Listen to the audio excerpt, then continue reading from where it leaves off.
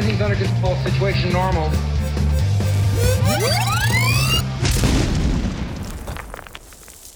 Hello, everybody, and welcome to this week's episode of Florida Man Plays X-Wing. I am your host, as always, Steve Sesnick, and I am joined, way to my right, by the Reverend Joe Laporta. What's going on, man?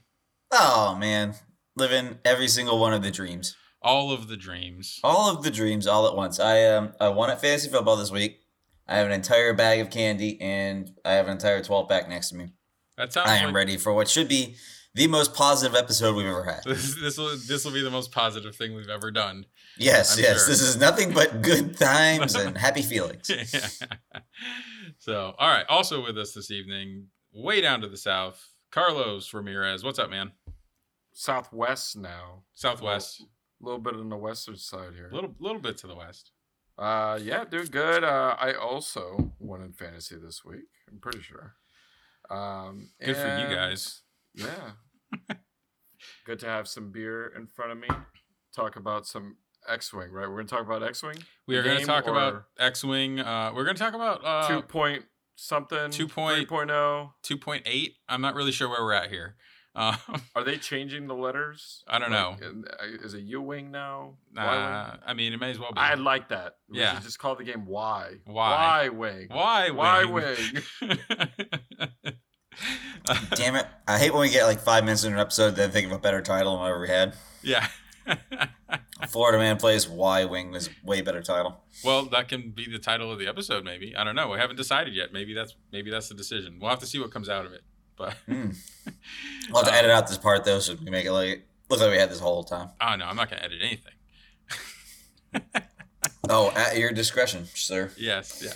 So, all right. Well, we've also obviously got a lot to talk about this week. Let's start with our beers. I mean, just because we got to get that in. I am drinking currently a Samuel Adams Boston Lager because it was in my refrigerator and it's yummy. Joe, what do you got? Oh, I'd like to start the bitching right now. Okay. Okay, so here's the thing. I am also drinking a very nice Sam Adams. It's actually Old Fezziwig, which I like a lot. Uh-huh. But here's what I'm not doing, Steve. I am not drinking the fall sampler box. And I'd like to call some bullshit on that. All right. Because we had that at your house the other night when we had steak night. Yes. Which, by the way, if anybody's ever in town, you should always bring steaks to Steve's house and make him cook them for you. Yes. Lovely plan, works every time. Anybody who wants to come by and do steak night, I'm down for that. Yeah, don't threaten me with a good time. Yeah. But here's the thing, Steve. So there's seasonal beers, right, as a craft beer fan. But we don't really have seasons here in Florida. Mm-hmm. We have 11 months of summer and a January. Yes. So I feel like I get kind of cheated by the fall beers coming and going before fall has actually started here in Florida. Yeah. By my account, I mean, it starts this week here in Florida, maybe? Like, we've had our first weather that is discernibly different than the last 8 months. Yeah, it was down 50 down Yeah. here. I was traveling. I drove up north, and literally I just watched the temperature drop as I drove up north. It's like the day should have been getting warmer, but just kept getting colder. Remember that time we drove in an ice storm up to Atlanta? Yeah, when I had my brand new car and I had no idea how to drive it. Yes, and we let Gage navigate, and he kept being like, "Oh yeah, we just missed that exit." I was like, we just watched the temperature in the car. It was like -10. I was like, what is happening? Oh yeah. That was a good trip, though. That was a good trip. But my bitching starts and ends with, I really feel like every place else in the country should take all the leftover seasonal beer and send them to us because we're 2 months behind. Yeah. Well, see, this is part of my problem with the full-blown 2-month Christmas season. So the reason we're already getting the winter beers is because everybody has decided that Christmas season starts as soon as Halloween is over. And fall is over. It is now winter Christmas season. And I'm like, what about fucking Thanksgiving? I mean, Thanksgiving is the fall holiday, right? It's Pass and everybody the cranberry sauce. everybody just moves on. It's I got people in my neighborhood who put their Christmas decorations up this week, and I'm like, what is going on here? Yeah, the worst part about that is I'm pretty okay with starting Christmas as soon as possible because I like Christmas. I bitch a lot more that call it December 14th. It'll be impossible for me to buy Christmas lights. Yeah. All the stores end the holiday season 2 weeks before the holiday. Yeah. If you wanted to get a Halloween costume, or in my case, just get Halloween candy to hand out. Yeah. The week before Halloween, Yeah. Fuck it, every place was already done with it. Yeah. I was like, can I please get to the holiday before you declare it over and move on? Well, Yeah. the whole. By the way, you have to strategize. You always get your Christmas stuff after Christmas is over. What you're doing is you're buying ahead for the next year, and you get it on clearance. I always shop at Ollie's, so my life is clearance. Nice. I bought some Christmas lights today. Just real quick before we get too off topic, I do want to say that because of the impromptu-ness of this episode, I literally had to stop at 7-Eleven on the way home, and I'll look through the sea of, Keystone and fucking Busch Light Yeah. to try to find something that it was worth my while. So I got an Elysian Space Dust and paid probably $300. I had to probably donate a kidney for buying a 6-pack of fucking IPAs at a gas station. Oh man. I actually do like Space Dust. They're You know what else is delicious. really good? Oh gosh, what's the new Cigar City one, Carlos? Help me out. That's your neck of the woods. It's Frostproof. Frostproof is a really good Belgian white they had last week. I have not tried that one yet. I actually quite like it. I usually get the Cigar City pack that has the Florida Man beer on it. So Oh yeah. I do. Yeah, I like that the one. Florida Man beer, if anybody has not tried it, they do not sponsor the show, just to be clear. But the But Florida they Man should. Cigar City brewer, they definitely should. I love Cigar City. I don't drink the Florida Man beer because it's an IPA, and I just don't. It's like actually a IPAs. double IPA, so Yeah, it's which is even like- worse. Oh yeah, Yeah. it's up there. I like IPAs. Though, Yeah, so. but I love the Cigar City. Like the Maduro is probably my favorite one from them. I like the Florida Cracker because it's a white, and that was Yeah. good. Yeah.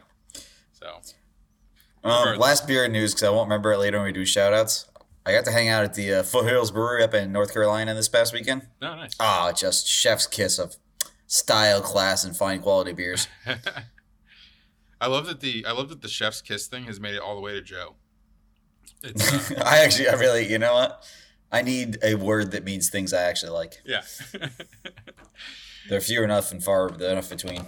you know something has reached peak internet when Joe has actually heard of it, because it's got to be very widespread on the internet. I blew everybody's mind the other day discussing NFTs. Oh man, that's crazy. So, all right, well, let's get into our X-Wing talk here. So obviously, we haven't recorded in a while, and this is our first episode in a long time. But everything Did you miss us? Yeah, right. Did you miss us? It's been freaking crazy the past couple of weeks, and we wanted to talk about it. So I'm going to preface this by saying that we don't have any information anybody else doesn't have already. This is just us bullshitting, kind of talking things out loud. We're not married necessarily to any of these opinions either. It's like we don't know. We don't know what the future holds. We don't know where AMG is going with everything. We don't know how these rules are going to play out. I, for one, can't speak for everybody, but I can speak for myself at least. I'm willing to let the rules play out, and I'm gonna give it my best and see what happens. And hopefully X-Wing is still a game that I want to play competitively and be super involved in, like I am now. So that's my hope going forward, and I hope that works out that way. So, but we're gonna find out. Anyways, I just wanted to preface everything with that. We're not trying to start a flame war or like whatever, but this is just our views and our takes basically on what has transpired the past couple of weeks in the world of X-Wing. So I'll be pointing fingers, but I promise it won't be the middle one. I'll be pointing the middle finger at everybody. Absolutely. No. And if worst comes to worst, guys, if anything we say here really pisses you off, find me on the internet and yell at me. Yeah. He Good luck cannot with be that. found. Good luck. All complaints go to Joe on the internet if you can find He him. will yeah, not be. keep 'em He will coming. not be joining Meta anytime Yeah. soon. Is that correct? No, sir. No. Joe is not a part of the meta. So, all right. Well, let's kind of start at the beginning here. The first thing that happened was, I guess about 2 weeks ago now, AMG was planning on doing a playthrough stream where they were going to do a stream and play a game and talk about some of the new rules that they are going to be releasing. That stream got canceled because of a windstorm in Seattle in their neck of the woods that caused power outages, and they were unable to do the stream. So instead of doing the stream, they decided to post a small snippet of one of the rules they were going to be using, which is as it's come to be known, ROAD, or random order after dials. So basically, you roll 3 dice, and whoever has the most crits gets first player after you have set your dials every round. There's tiebreakers and all that stuff to that, but I think everybody's kind of familiar with that at this point. You can go and read those tiebreaker rules if you're so interested. But regardless, that kind of started all this. Now that started what can only really be described as an absolute shitstorm between their Facebook page and posts and the Fly Better Facebook page and every other Facebook page, X-Wing related Facebook page on the planet.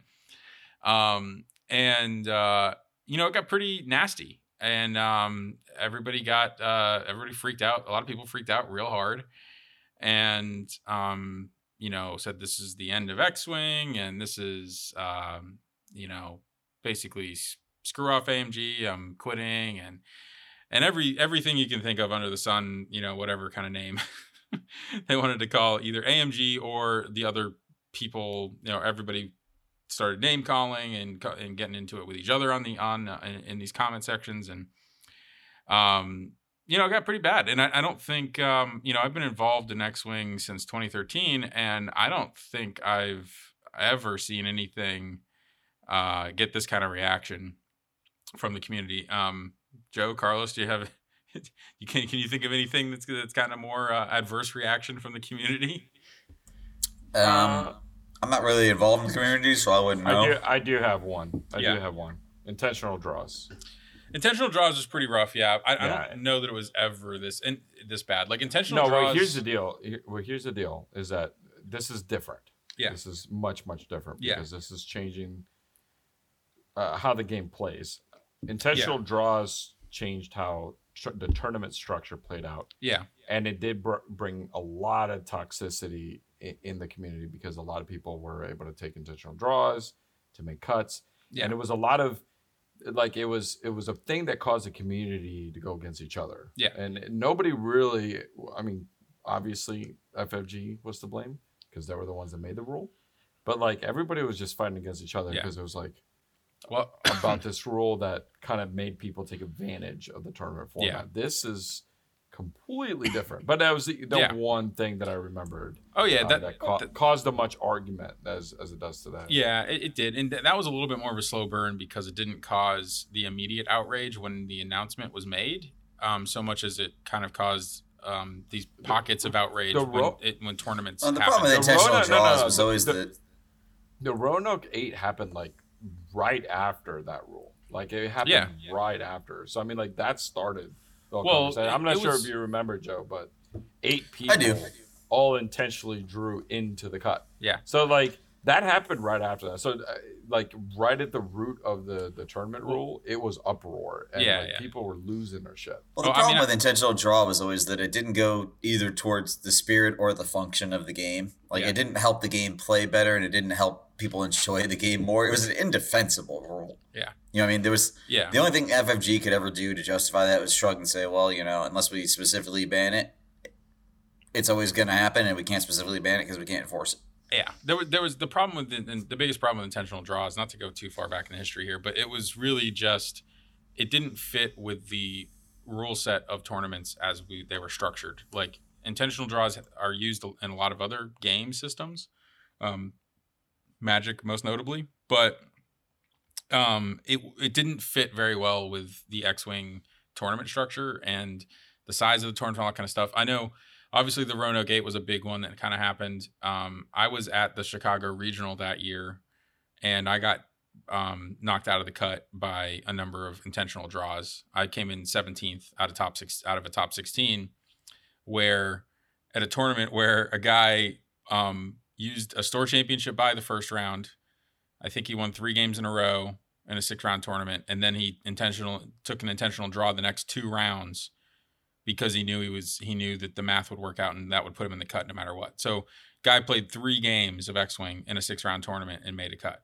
And I think that was really one of the worst examples of how the intentional draw rule interacted with the actual tournament structures at the time. I think there's ways that you could change the tournament structures and you could have intentional draws, but it did not mix well with the tournament structure at the time. So regardless, that's very old news. So anyways, the whole shitstorm happened. Everybody, freaked out. I feel bad for Ryan Farmer and the mods at the Fly Better group. They had to deal with the brunt of this, really, as far as modding their own group. That's the largest Facebook group for X-Wing on Facebook. So they had to deal with a lot, and I feel bad for Farmer, and he stuck his neck out there, and he got it chopped off in some places by some people. So anyways, hopefully I'd like to say boo to that. Yeah.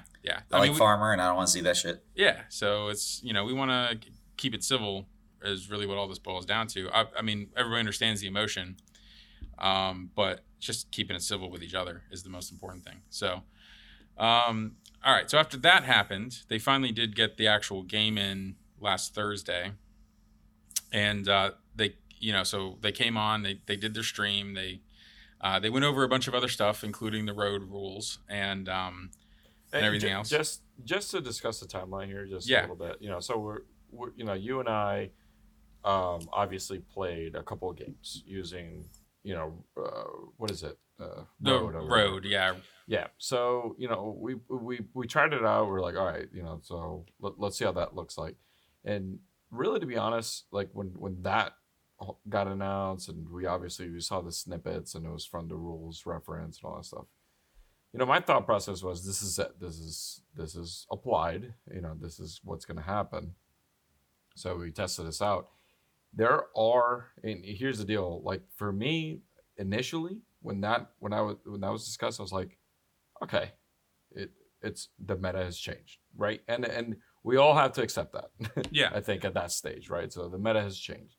And you start to think about it. You start to figure out, well, how do I limit the variance of road? And it's the same thought process we've all been through. Oh, yeah. So I just want to preface this before you move on to the catastrophe that is what you're about to talk about. Yeah. But at this stage, I was like, okay, like I will accept it for what it is because it's a new challenge. Yeah. You know what I mean? And as an X-Wing player that has been playing this game for so long, every time there's a major rules change, my first thought process, instead of fucking complaining, is to go, what can I win with now? And that's always been the thought process. Yeah. What can I win with now? And what needs to be thought about to realize this is that when I started playing X-Wing, we're looking at a competitive, game. You go into these competitive tournaments, and you really start to sit down and analyze what's good, what's bad, and all that stuff. That's my thought process as soon as that happened. Yeah. And I don't think that is the biggest issue here. But you just want to make sure that, like, when that happened, that wasn't the worst case scenario. Everything that came after that was. Yeah. I'm not gonna lie. I think when I first saw the rule, just the road rule itself, the first thought that went in my mind was like, what the fuck? Like, it just simply made no sense, at least like on initial thought. And I don't know if it's going forward. We'll see. And I'm not a huge fan of it. I'm not gonna lie about that. I just don't really like the idea of it. But I'm willing to give it a try, and I've tried it. I think I've played 5 or 6 games at this point with the road rules. I think maybe even a few more than that. So I can get used to it like anything else. I think the thing that I'm not really going to know how I feel about it until I use it in a real tournament. Until I'm in a tournament playing against somebody like in a, play-in game for the cut or in the cut itself. And, like in those types of situations, I don't know that I'm really going to know how I feel about it. Cause I think the playing it so far, it's not that it doesn't reduce the fun of the game, right? It's still fun to play X-Wing, and Road I don't think reduces that. And I think it could be argued that it maybe makes the game a little bit more fun, just in a casual sense. But for me, it's going to be hard to really tell how it hits exactly until I get to play it in a real tournament with, real stakes, so to speak. I don't know, Joe, what do you, what are your kind of initial feelings on this ruling? Well, I want to duck a little bit back to the timeline, because one of the things I find significant about the timeline is going to be a recurring theme in this episode, unfortunately, and I apologize when it becomes unlistenable how much we bitch, but I remember calling Steve and telling him about the road rules. And I did that because I had seen them on Reddit, which is one of the few places on the internet I will spend time on, which is an odd choice on my part, but whatever. But what really kind of pissed me off about that was it the day of or the day after they just put out a rules reference? Mm-hmm. Like, they had just put out a rules reference, which should be the time when we talk about rules changes, that had virtually nothing of consequence in it. I mean, there was a couple of things in that thing, but nothing. We didn't even feel compelled to do an episode about it. It was so minor. Yeah, it was like taking and then away the. In a tweet later, they put out this road change. And one of the things we're going to talk about a lot tonight, I think, is that I don't agree with AMG's communication style. No. Maybe I just got trained from too many years of FFG putting things on their website, or too many years of Decipher doing that in, I don't know, the 90s. But, like, I don't want to find everything else out by Twitch stream and tweet. Yeah.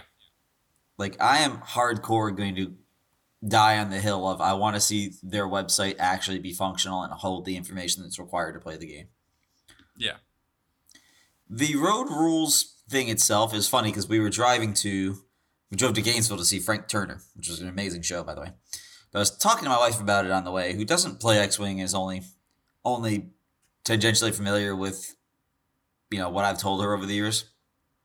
And as I get halfway through the explanation of what the rules change was, she looked at me and she said, "So is this going to make the game longer?" And I said, "Yes." She's like, "Well, in that case, I'm not going to be interested." It's like, and she was absolutely right. My biggest complaint about the road rules is it's going to make games take longer. And I've been saying for years I want to knock 15 to 20 minutes off of every X-Wing game. Yeah. So, no, I don't like it. Yeah. I actually kind of like the randomness. I think it hurts a particular play style more than others. I think that it's a play style that Steve enjoys and I absolutely loathe. So, like, it seems like I would like it, but Steve likes the game better than I do. So I'd rather maximize his fun than try to, minimize my annoyance. Yeah, I mean, I think you're right to some degree. I think you probably won't see, like, under these new rules, you're probably not going to see, like, the straight up kind of triple ace lists that we've kind of become more used to. I don't think that means aces go away. I think the lists change and you see more.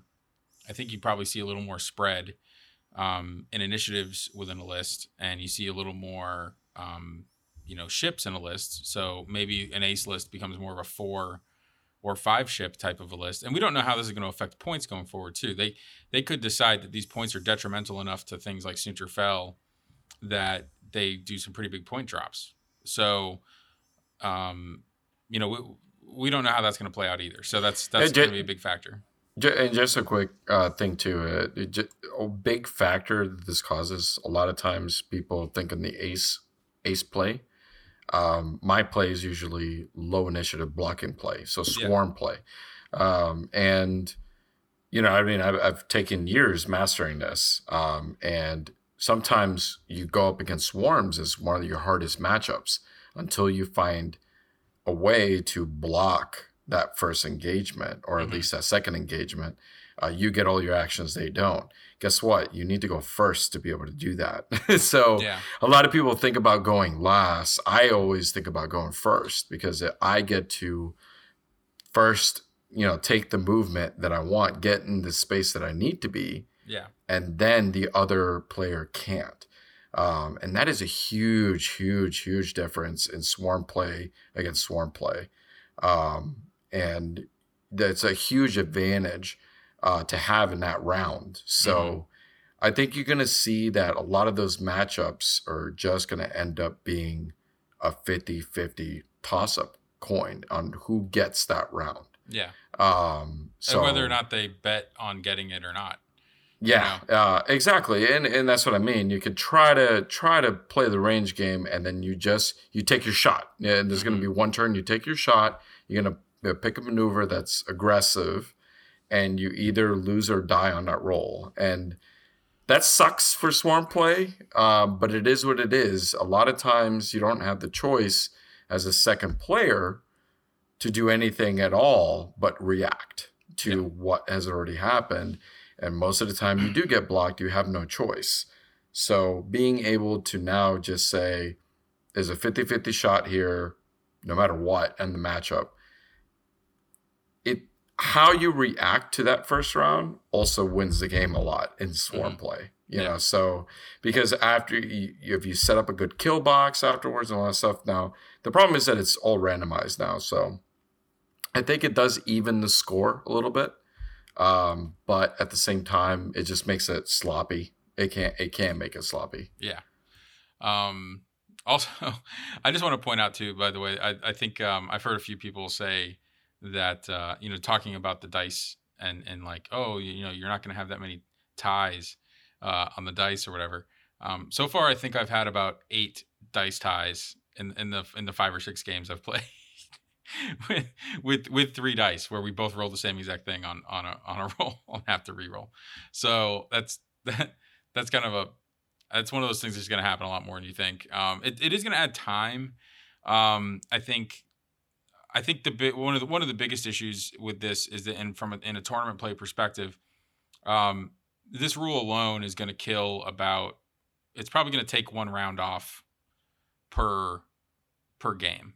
I think that's pretty fair to say, because most of the time it's not that often. Most of the time you're not ending a round, like right as time is ending, right? You're usually just starting a round or kind of in the middle of a round somewhere, whatever that is. So I'm not saying it's going to take like a whole round of time worth of time, but it's going to probably shave a round off of your game, which I think affects the meta as well, because, we know how much, being able to hold on to points and being able to, obviously slow play has always been somewhat of an issue. So, those factors into this also are issues, I think, for the tournament play perspective of this ruling as well. So, all right. Do we have anything else we want to say specifically about Road before we kind of move on through what else was the rest of what was talked about in this live stream? Get to the bad part. Yeah. So, all right. Well, I'm going to kind of go in order of what happened in the stream, basically, and we'll go that way. But the first kind of big thing they talked about, which I'm perfectly fine with this. I think this is going to be a good thing for the game. But they are bringing in a banned and restricted list. It's something that's been talked about in X-Wing for a really long time, and it's never happened for whatever reason. FFG just didn't want to do one. I'm perfectly fine with it. I agree, by the way, I agree with FFG's viewpoint on that. Okay. Why? I think it was resolved with the main change in 2.0 was that the points were not determined permanently. So you can basically price something out of the meta. You really can. Now, people can still use it. People can still win with it. You can continue to increase the price until you take that risk. You take that risk of going, I have a really, really good card, but it costs me a ship or it costs me a lot of other support ships that are available. You know what I mean? Like you get less and less powerful, so it becomes a handicap. Yeah. And handicaps are okay. That is the whole point, is that these cards are there for beginner players so that when they make a mistake, it's not catastrophic.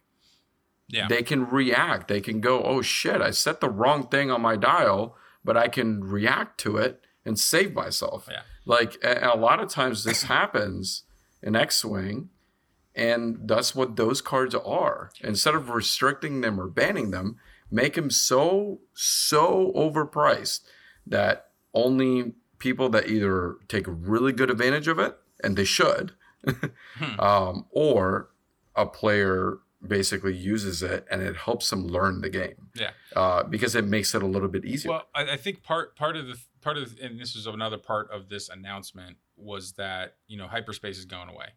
So hyperspace is essentially being replaced by the banned and restricted list.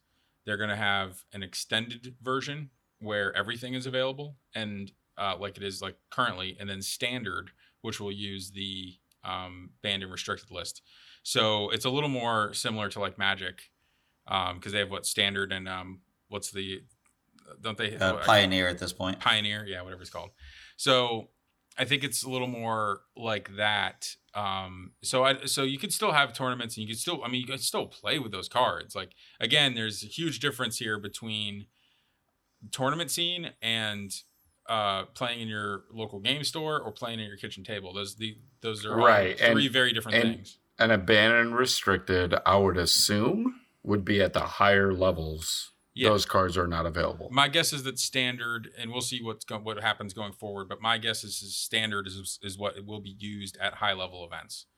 But extended will be used probably at more freewheeling events or whatever. Yeah, and this is my last comment, and like I said, I don't want to derail the conversation, but for me, this is the conversation. That's what we're talking about. Yeah. All cards should be viable to especially at the high level tournaments, and I think that it puts the onus on the designers of the game to put out cards that are good design. Yeah, because they will always exist, but you can always. You can put supernatural reflexes at 100 points if you really want to. You can. They have the option to do that. You can say you can take one ship with supernatural reflexes, and if you win a fucking tournament, then you win a fucking tournament. Like, that's it. Like, that's what happens. I'm actually really impressed, to be honest with you. Yeah. I'm just saying, I would be too. Well, I wouldn't be upset about that. And did you guys hear about the 1.0 when Auto Thrusters first came out? And there was a guy that took Soontir Fel to a tournament. That's it. 35 points. And he went 3-3 in the tournament. Like, I can't be mad at the guy. That's fucking awesome. Yeah. Oh, yeah, of course. Well, that's because, Stealth Device and Auto Thrusters on Soontir Fel was like one of the most ridiculous combinations in the history of X-Wing. But you see what I mean, though? Yeah. Like, that's impressive. For somebody to take a tournament, take Soontir Fel by themselves and go 3-3, that's fucking impressive. Yeah. And yeah, you can say he cheated the fucking rules. No, he didn't. He fucking outflew three people. Not to mention the fact that he also had, at the time, what are we talking? A 65-point bid of 65 points that couldn't be used by anything else, or couldn't be killed or taken by his opponent either. I mean, that's also part of why something like that even works. All right. Can I tee off now? Yeah. What are we teeing off about? We're teeing off on the BNR. Okay, so for starters, it's referred to as a banned and restricted list. Everything is just banned, right? There's not going to be any limits on the number of anything you can put in the list. No, they said banned and restricted, so there could be a thing. They said how they're restricting things yet? They have not said any specifics yet. No, they've just said that there will be a banned and restricted list. That's what they called it. Okay, well, AEG has a really troubled history with that, in my opinion, and it's actually been pretty poorly implemented in the past. They've never done any banning, but they have restricted card combinations specifically. Yeah. Which is a dark, terrible road to go down that I don't want to see them do. Mm-hmm. It complicates things. It's messy. It's inelegant, and I don't want to see it. That being said, I also think banning things is a terrible policy. It's terrible. It's an absolute kick in the groin to people that bought this product. Yeah. And now it's useless. Now, granted, it's not like they're gonna ban everything that's in, you know, whatever pack the Luke Gunner came in, which I guess he's in. He might even be in the starter set. He's in the he's in the starter. He's in the core set or whatever. Core set, I'm pretty sure. This is a bad move for starters. I don't think we've said on the cast yet. So they're banning basically anything that peaks at dials, right? And the Luke Gunner, right? That's what they've said so far is things that were on the likely to be on the banned and restricted list. Which, you know, Luke Gunner is kind of whatever. He's already expensive as hell, anyways. The peaking at dials thing, honestly, I'm completely cool with that because I think just raise the price. Just raise the price. Stupid, but just raise the price. That's what I'm getting at. That's fine. Just price them out of the meta. That's it. It's that simple. The game has built-in fail-safe. They picked the best possible things to ban to make me think that they suck. Okay. To be very unkind about it, and I'll go to confession this week and tell the Padre that I did it. But here's the thing, like, for starters, those are not things that are in the meta in any way right now. I mean, Luke you guys seen a whole lot of Luke Gunner out there? Not these days, no. At the 26 points or whatever ungodliness he is? No. So it's a pointless thing to do for starters. For second, it's in the starter set, which one of the things that people have accused them on online is catering to new players at the expense of old players, right? Yeah. I mean, that's sort of what a lot of these changes are being yelled about. If it's in the starter set, you shouldn't be banning this. A new player trying to put together a 200-point list probably has to use that Luke Gunner on something. I won't say probably, but I'll say it's a possibility. You know, if he just wanted to play with the X-Wing that's in there and bought the, I don't know. Okay, so let me just clarify real quick. The Luke Gunner comes in the Millennium Falcon expansion pack and the Rebel Alliance conversion kit. Okay, cool. So he went and bought the starter set, one other X-Wing, and the Millennium Falcon because he likes the movies, right? Yeah. That's his list, right? That's his list. He plays 2 X-Wings in the Falcon. He probably needs Luke Gunner to a new player is going to want to fly Luke Gunner. Luke Skywalker on the Falcon because he saw the movies. He's got one of the greatest abilities, and he's worth a lot of points, but oh my god, Luke Gunner and Han Solo is my pilot. Are you fucking kidding me? Why would you ban that? Why would you ban that? There's a Star Wars fucking fan trying to play X-Wing. Why?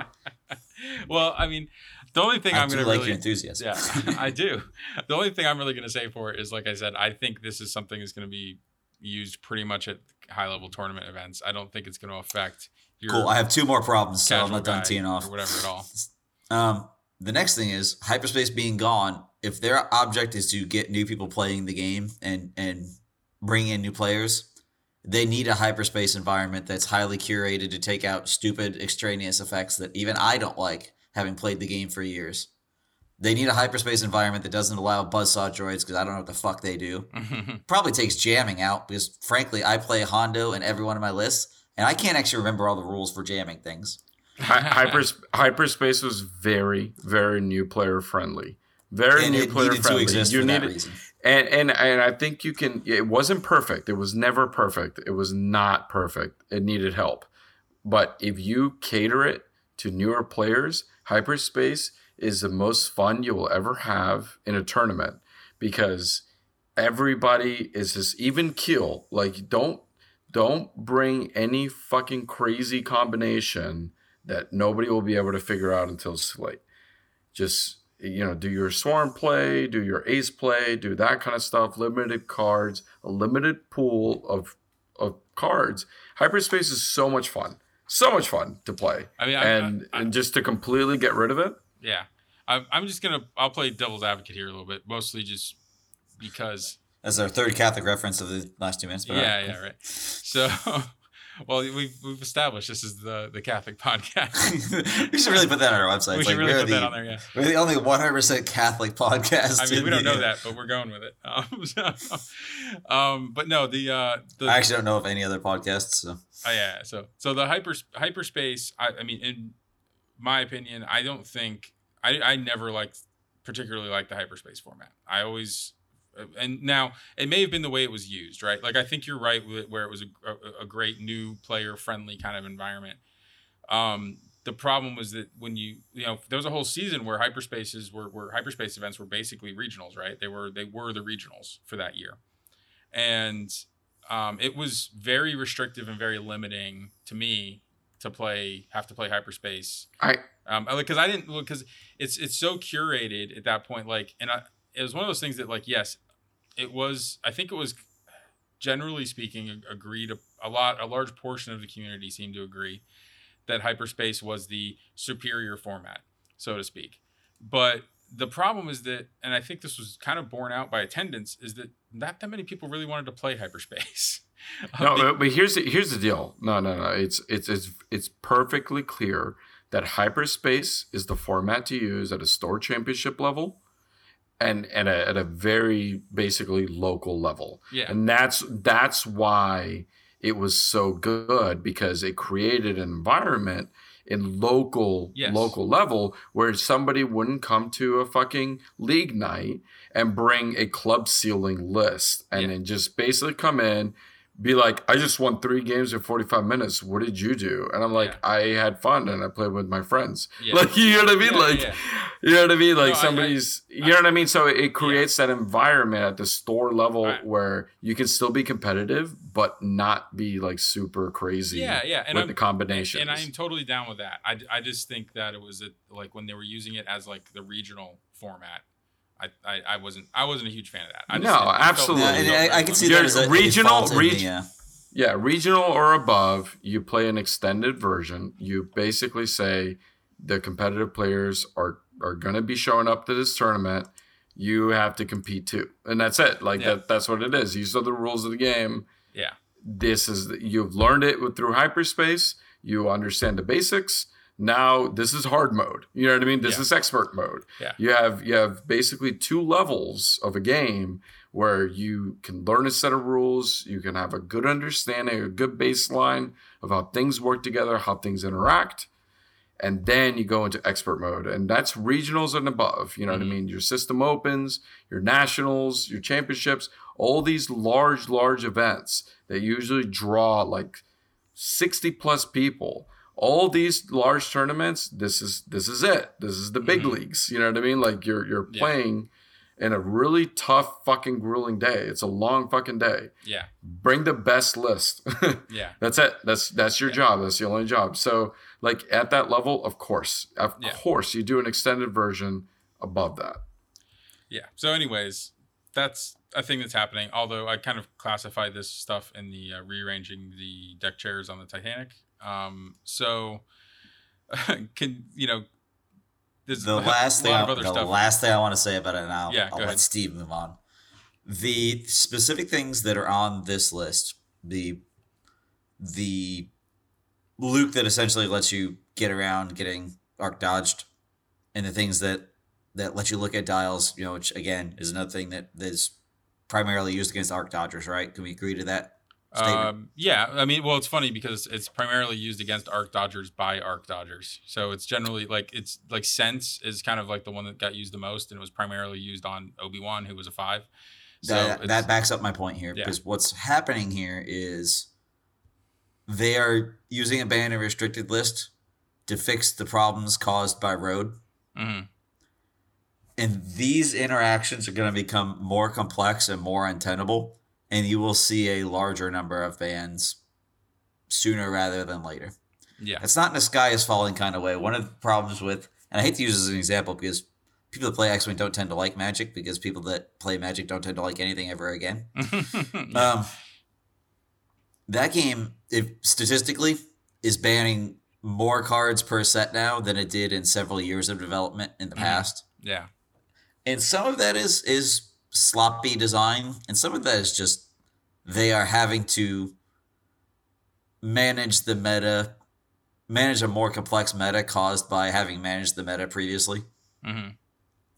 I mean, we can become the new Marxist podcast by me saying it's sort of like late stage capitalism where you're fixing a lot of the problems you produced.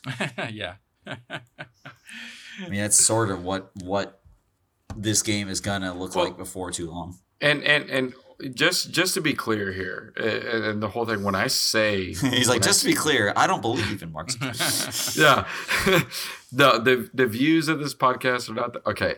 The just to be clear here, the hyperspace versus banner restricted, two completely different things. I do want to basically mention that is that you could have improved a lot on the hyperspace format by making it new player friendly, by basically having a format catered to ships that have been most recently released. So basically they say, hey, pick up a core set, but also pick up one of these new ships. And then you can cater that, like you can actually market a hyperspace format to the point where you control what people are buying. And that was the whole intent that I thought was going to be done with hyperspace, because they were like, well, we're only going to allow expansion packs that have been released, not like the kit that came out that not stuff that was all converted up from X1. Converted, exactly. Yeah. So it was like a very new player friendly when it first came out, because it was like, if you didn't play X-Wing before, it's okay. You're about to get started. Yeah. It's like a starter version of it. And I think as a side topic to this too, there, I think AMG has a lot of plans for all kinds of different casual formats, right? All kinds of FLGS formats. They've already got the, Aces High, which that was developed by FFG and whatnot, but the Aces High kits have been showing up at some stores, and they've got plans for some sort of soccer droid version of the of the game. I think something they're going to do a lot of is like strange formats, like weird, like one-off or weird formats meant to make it fun and easy for new players to get into the game. So I think that's another part of their strategy that kind of overlaps with some of what you're talking about for what hyperspace is supposed to accomplish. But I digress. All right. Well, anything else we want to say about hyperspace or banner restricted lists before we move on to the next few points? I mean, I'd like to do as an overarching theme that, to be honest with you, the idea that AMG has plans is not something I'm convinced of. I want to believe, I want to have faith, but they haven't done anything. I really wish you guys could throw something at me that would make me believe that somehow these guys, this company has a direction and knows what's going to happen. Trust me, Joe. I wish I could. I mean, I wish I had something I could give you I would take something from Crisis Protocol at this point. Yeah, right. If you're like, hey, they run some really good Crisis Protocol tournaments, like, do they? No, there hasn't been a single actual Crisis Protocol tournament. So, it's weird because from everything I've heard, don't blame all that on them. No. Fucking pandemic for the last 2 years. There's definitely been a pandemic. There's definitely been lots of things in the way of doing that, and I get that. But it's still there. Crisis Protocol came out before the pandemic, and there was no tournaments. On release of that game. So, well, as it relates to X-Wing, though, they're talking about making some fairly significant changes. And yes, there has been a pandemic for the last, feels like a decade, so we'll go with a decade. There's been a pandemic for the last several years. So it's really hard for me to get behind them making a lot of these decisions without a lot of data. Yeah. I think that data is missing. Yeah. Maybe they're scrubbing the online tournaments and the forums and stuff, but I think I don't trust things that happen on the internet. Yeah. Including podcasts. Well, yeah.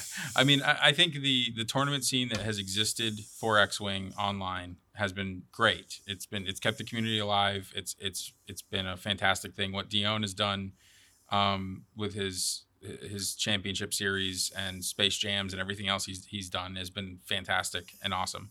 But it is a pretty incomplete look at the meta and the community at large, because there's just a lot of players who are not playing online at all, who just never got into the online scene.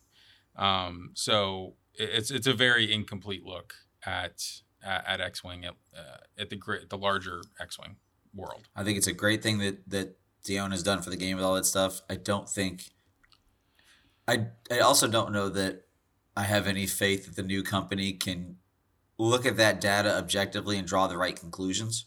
Yeah. I didn't see anything in that data particularly that showed that. I mean, 'cause realistically, the random player orders mostly to screw aces. It seems like to me, I could be wrong about that one. I could be drawing the wrong conclusions from this one. But like I said, it screws up swarm lists as well. Okay, Yeah. I believe that. Yeah, because I2 versus I2 is very, very common. Yeah, the one thing I will say about it is that I think RPO or Road very specifically targets mirror matches, and I think it incentivizes people to not play the direct meta list and to not net list quite as much, because It's an interesting take from it. because when you run into these, when like in X-Wing currently, right, when like with the bid and everything, if you would have a meta list come out, right, and it would be the new hotness, and everybody would start playing it, and then inevitably you get into the bid war where it goes, okay, I'm gonna run this list at 198, and I'm gonna run it at 197, and I'm gonna run it at 194, and I'm gonna run it, and eventually, like the Nantex, I think was one of the most perfect examples of this. I mean, by the end of the Nantex stuff last year, which I know you guys weren't really around for, weren't playing in, but by the end of that stuff, I mean, people were taking out like almost an entire ship worth of points. They're taking these Nantex lists down to like sub 190, and like it was just it kept going and going and going. It was just crazy because that's how important the initiative win or having the bid was in those mirror matches, and there were so many of those mirror matches that it had a huge effect on creating that bid war.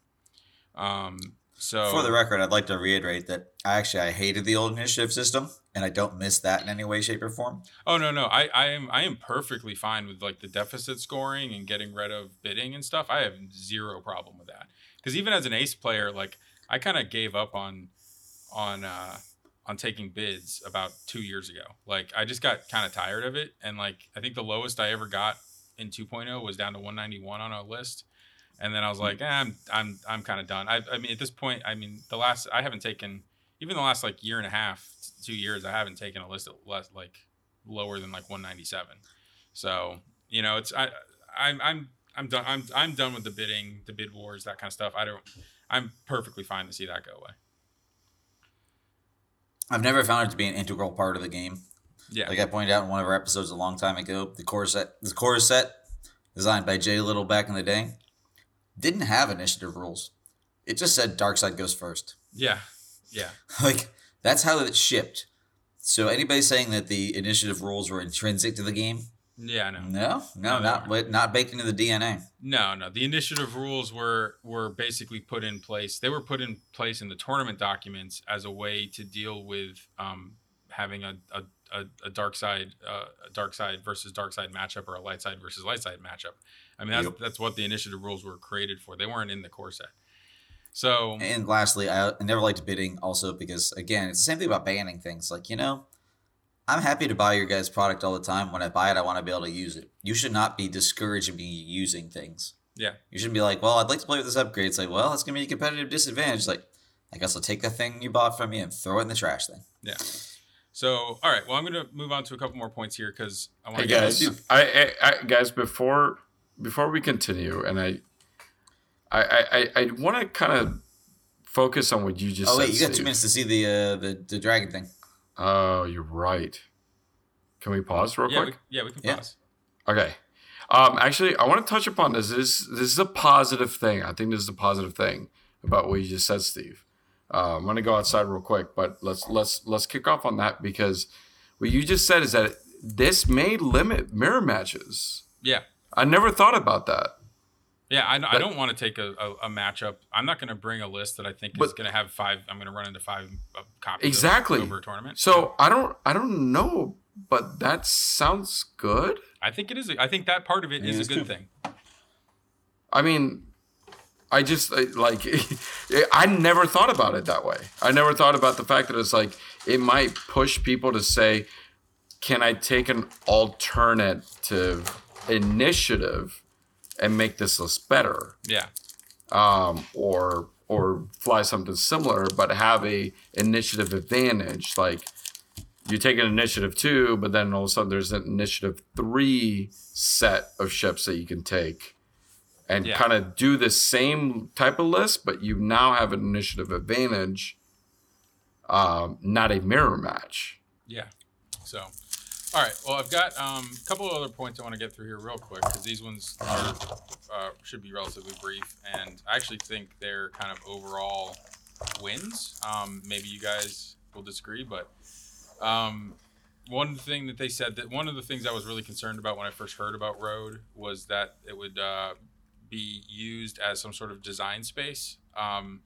They did state during the stream that the initiative roll will never be influenced by upgrades. They won't ever, that roll will be sacred. It is what it is. So, which is good. I was more than a little concerned that that would end up becoming like a design space that they saw and tried to start using. So, regardless, they've said they won't do that.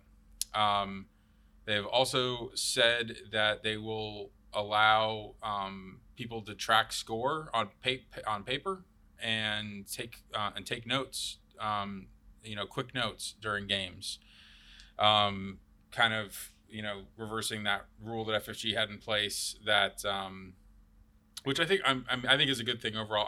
I never saw any problem with jotting down scores as the game was going. As long as you shared the knowledge with your opponent and you weren't a dick about it, yes. And honestly, like, I mean, and I'm hoping this extends to things like Launchbay Next, because I would love to, just be able to put my phone in the middle of the table, or not the table, but, like on the side of the table in the middle with Launchbay Next up, and we can both just quickly see the points and where that's at. I think that's perfectly fine. I think that's the easiest and quickest way to do this without even having to sit there and math things out on a pen. Yeah, adding, I don't know why, but adding in 2.0 is twice as hard as adding in 1.0. Yeah.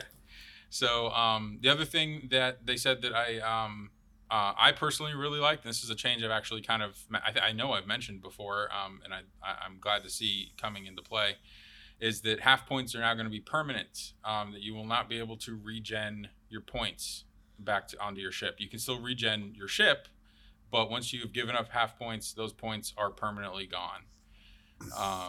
That's going to be a pain in the ass to TO, I'll tell you that. I can see that, but I think if you're letting people take notes now too, that mitigates it a little bit. If you allow people to actually track the score live during the game, that makes sense. I'm just saying, if I'm a judge, I would say if I'm a TO on a tournament, I would say if you have a regenerating ship and your ship goes at half points, call a judge. Like a judge just needs to see it, see it happen, and then move on. And then that way, when they count points, the judge, all he needs to do is just remember that table called him and said, hey, by the way, this ship is at half points. Yeah. So, all right. So they also said that there will be new tournament docs coming next year. They didn't give a specific time frame other than sometime next year, where they will have a whole new set of tournament docs that will outlay these things about the note taking and the half points and probably any other number of changes they may decide to make to tournament regulations. So that's fine and dandy. I'm glad it's coming, but sometime next year. Hold my breath. Yeah. Sometime next year is a pretty. It's a very broad statement. Yeah. Yeah. Just as a side note, Nintendo announced this month that their new system is coming out sometime within the next 79 years. Okay. Cool. I'm not kidding. That's a thing they actually announced. Is like, God bless you, Nintendo. God bless you. God bless you. All right. They also said that a lot of people are asking, why 3 dice for the random player order? Why not just a single die roll, a coin flip, basically? And they gave a few different reasons for it. I think the most pertinent reason was that this particular type of way of determining the player order using the 3 dice method allows for multiplayer modes and some other stuff. So basically, they can use this 3-die method of determining initiative across multiple formats without having to change it for different formats. So, which I get and is fine. It is what it is. If you're going to install this as the way that we're determining initiative, then you may as well make it usable across different formats. So that's great. Now here comes the big one that I think, after the road rules themselves, this is kind of the other one that really set people on fire. And they are currently playtesting some pretty major changes to bumping. And one of those is that they're contemplating allowing ships to either focus or calculate after they have been blocked. So as opposed to completely losing your action step, you would still be able to take a focus or a calculate. This is a huge one. I mean, this one may even be, I think, may even be bigger than the actual road change itself. So, as a person that has made his living off of blocking, oh my God. Yeah. And it gets, and there's more to this. Because this is part of the conversation as well. They're also contemplating allowing ships to shoot at range 0. Why? Yeah. So, I'm not even sure where to go with this. Now, the one thing we do know is that these 2 particular rules are not final yet. They did say that these were still works in progress. I almost wish they hadn't even told us about them. But allow me to pour myself another glass of haterade. Yeah, go for it. For starters, there's no reason to say these things out loud if they weren't set in stone. Mm-hmm. You got to read the room, guys. This is already a powder keg of pretty pissed off people about a bunch of other things. Maybe you save these things for later. Yeah. The other thing about them is that none of these things would be necessary if they had just changed the player order rules. Mm-hmm. So again, we're building a house of cards here. We have some very delicate things that need to be balanced, and I don't know that we know how to do that. Yeah. The focus thing I think is stupid. I actually kind of like the shooting at range 0. I don't know that I like it from a gameplay standpoint, but thematically, you take a pot shot at the guy as you pass by him, and that makes some sense.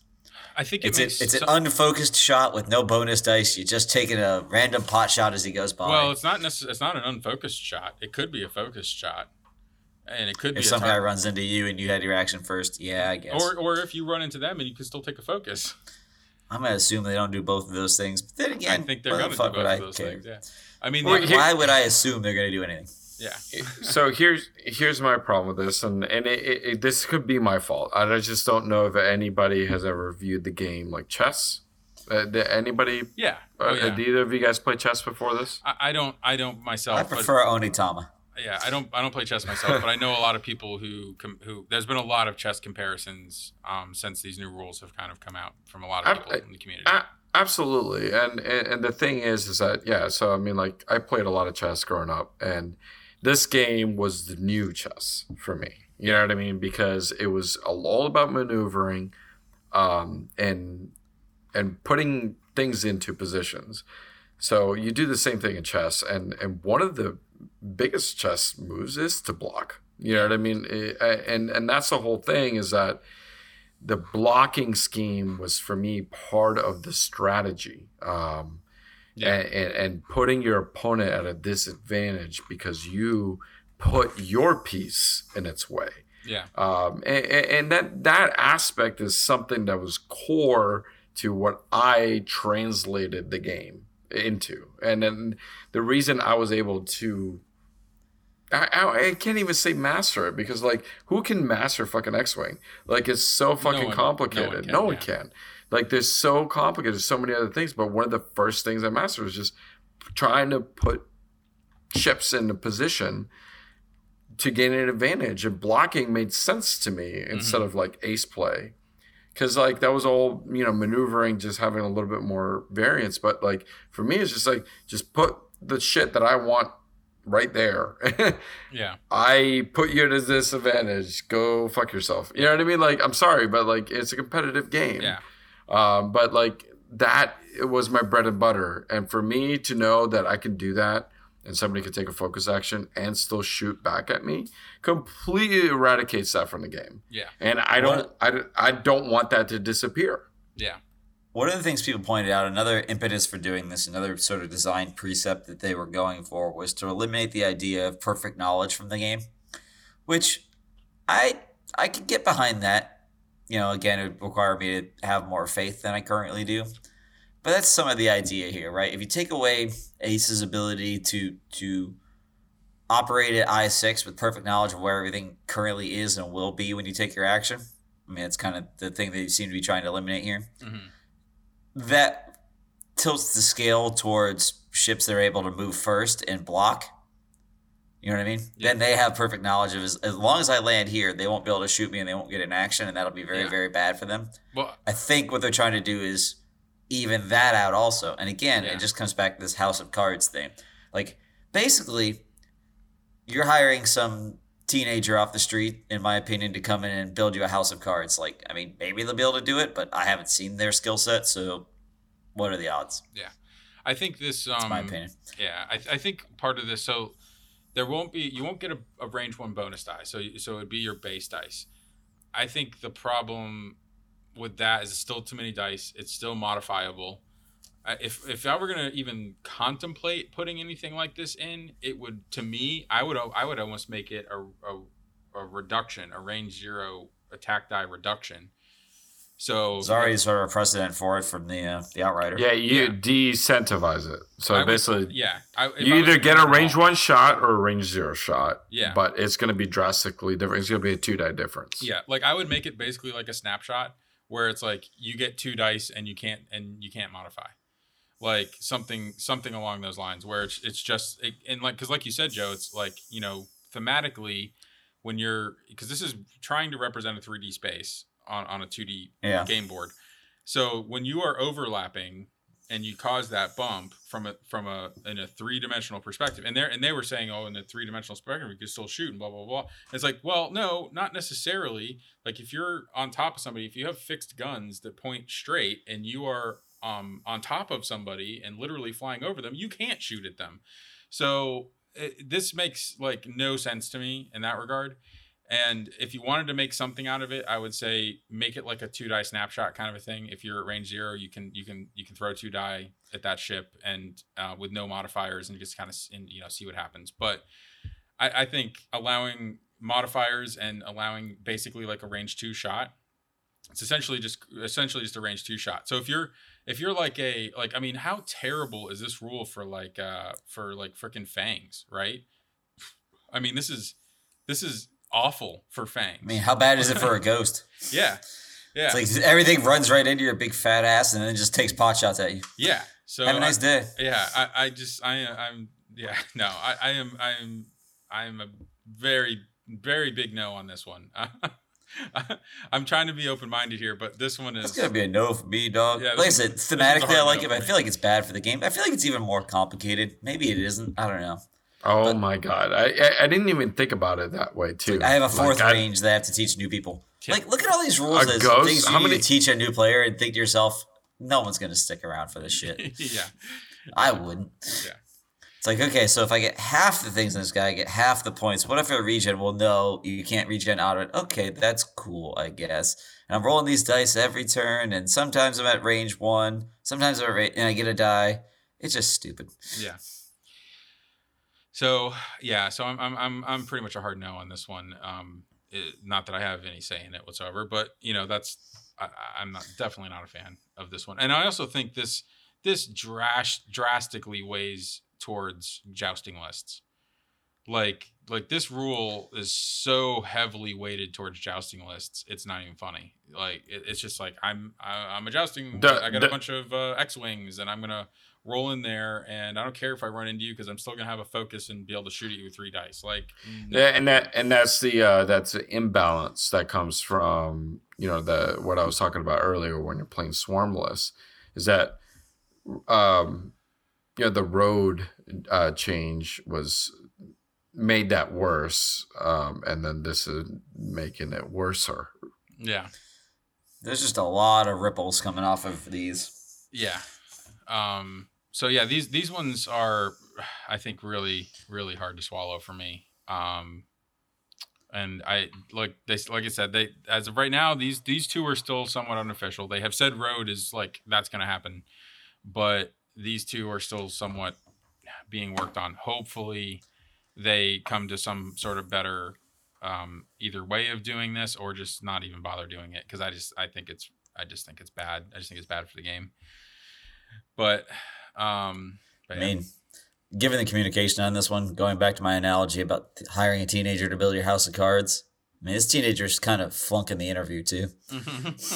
His communication skills seem questionable at best. Yeah. So, all right. Another thing they talked about was they are working on a replacement for Final Salvo, which is probably a good thing. Totally fine with that. That was always stupid. Totally fine with that. Now, the question is, what are they going to replace it with? They didn't Rochambeau, I hope. Yeah. Well, here's my situation here is that this is very simple. This is a very, very simple solve. Okay.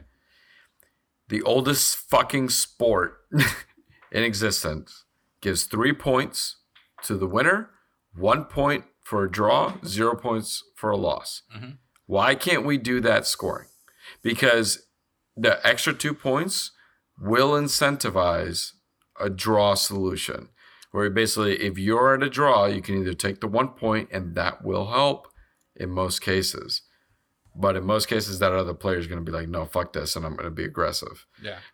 So it forces one player to be aggressive. Yeah. If one player is aggressive, there's going to be an engagement. And usually it's going to happen.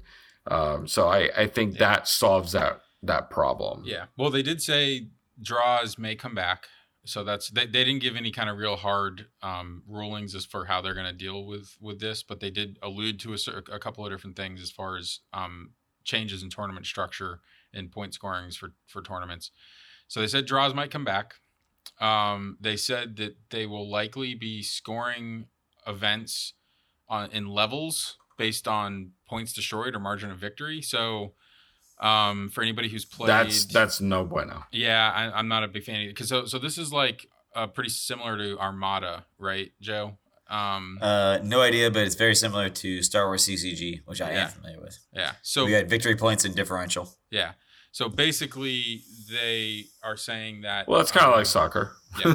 So basically they're saying the harder you win, the more points you win by, the more event points you will receive, and so they literally threw out the example of somebody basically being able to maybe win less games, but because they won their games harder, they make a cut instead of somebody who won all their games by a small margin. That's ridiculous. That's ridiculous. But it should just stay at 2 levels. You add draws, you figure out a better scoring system, and then you leave MOV. That's it. That's your tiebreaker. What you're describing, Carlos, is exactly what Star Wars CCG did 20 years ago. Yeah. It was 3 points for a win, 1 point for a draw, 0 for a loss. And I think it was 2 for a time to win. I think there was a 2 in there if you won at time. And then as a tiebreaker after that, it was, how much you won by a differential. So did the time thing solve any kind of meta issues? Star Wars CCG games could go to time. Usually in like a 30-person tournament, 1 or 2 tables would go to time. And RTO Greg didn't like having the tournament run long, so I think he encouraged you to finish the damn game. and I think that's it. So I mean, like, is that the encouragement to make things engage? Yeah, to make things go smoothly. Yeah. So I don't know. Again, this is another one they didn't give a whole lot of details on. I wasn't. I really, if they go like, I've played in Armada tournaments, and they have this whole thing where you can, there was ways, and Armada tournaments were very short from a round perspective because they were so long from a time perspective. So like a 2.5, I think it was like 2.5 hours is the time limit for a round. So you only really got 3 rounds in in most tournaments, unless you played multiple days. So they had this thing where, like, you know, you could win 3 games and still lose on points basically to somebody who won 2 games, but they won the 2 games they won by like 200 O's basically, and then they lost one barely or something, you know, like No. very that's we're not definitely doing a that thing in bullshit. Armada. I don't remember how it works, so I won't quote on that. But I don't remember the that. specifics, but I remember it being. I think it actually worked to my real favor. I think I won 1 game, and I was ahead of somebody that won 2 because I won them in Yeah. closer fashion or something. Yeah. So Weird. it's weird. I'm gonna have to see how this gets implemented, but We're getting points for Well, losing well. Like, what the fuck does that mean? You'll never be able to find it, Steve, because it's somewhere on AMG's website. Good luck. Good luck. All right. So the other thing they talked about was a little bit was scenario play. It sounds like they are going to be definitely getting into scenario play within the competitive scene. They didn't again, no specifics, no on any sorts of scenarios or what tournaments would use them or not. But it does sound like scenario play is scenarios are going to become a big part of the X-Wing tournament scene. I don't know. I'm just going to say I don't like scenario play. But I know a lot of people do. So I'm just not a fan of scenario play. Every game system I've tried that had scenarios in it are mainly Armada and Imperial Assault. I just didn't really enjoy from a tournament perspective. But that's me. So, so a lot of people are going to like scenarios. So, you know, it is what it is. For me, is like anybody that's played like the Call of Duty franchise or any of the others FPS. You know what I mean? It's like you either do the deathmatch or you do the kind of like the bases, capture the flag, domination kind of stuff. So like both formats are fun, but you got to keep those separate. You know what I mean? And you got to have both. Yeah. And I think that's really what can be strategic about this, is that you can have your scenario tournament and you can have your, you know, just standard play, standard dogfighting tournament. Yeah. I prefer scenario play in both shooters like you're talking about, Carlos, or in tabletop minis games. My only real question, and I think this is a legitimate question, is whether you can add one after the other, if that makes sense. Like, Imperial Assault's a really good example you brought up, Steve, because realistically, the skirmish game has always felt tacked on to the scenario-based campaign play. Yeah. And it will never not feel tacked on. Mm-hmm. You know what I mean? They tacked it on when the core set was out, Yeah. but it always felt tacked on, right? Oh, yeah. Like, if you just had, like, a deathmatch version of Overwatch now, I don't think it would feel right. I think that game's been objective for its whole time. I don't think you can just willy-nilly make it not that way. Yeah. So I'll be curious to see how well they do with the scenario-based stuff for that. Also, space games don't really lend themselves to very good scenarios. Mm-hmm.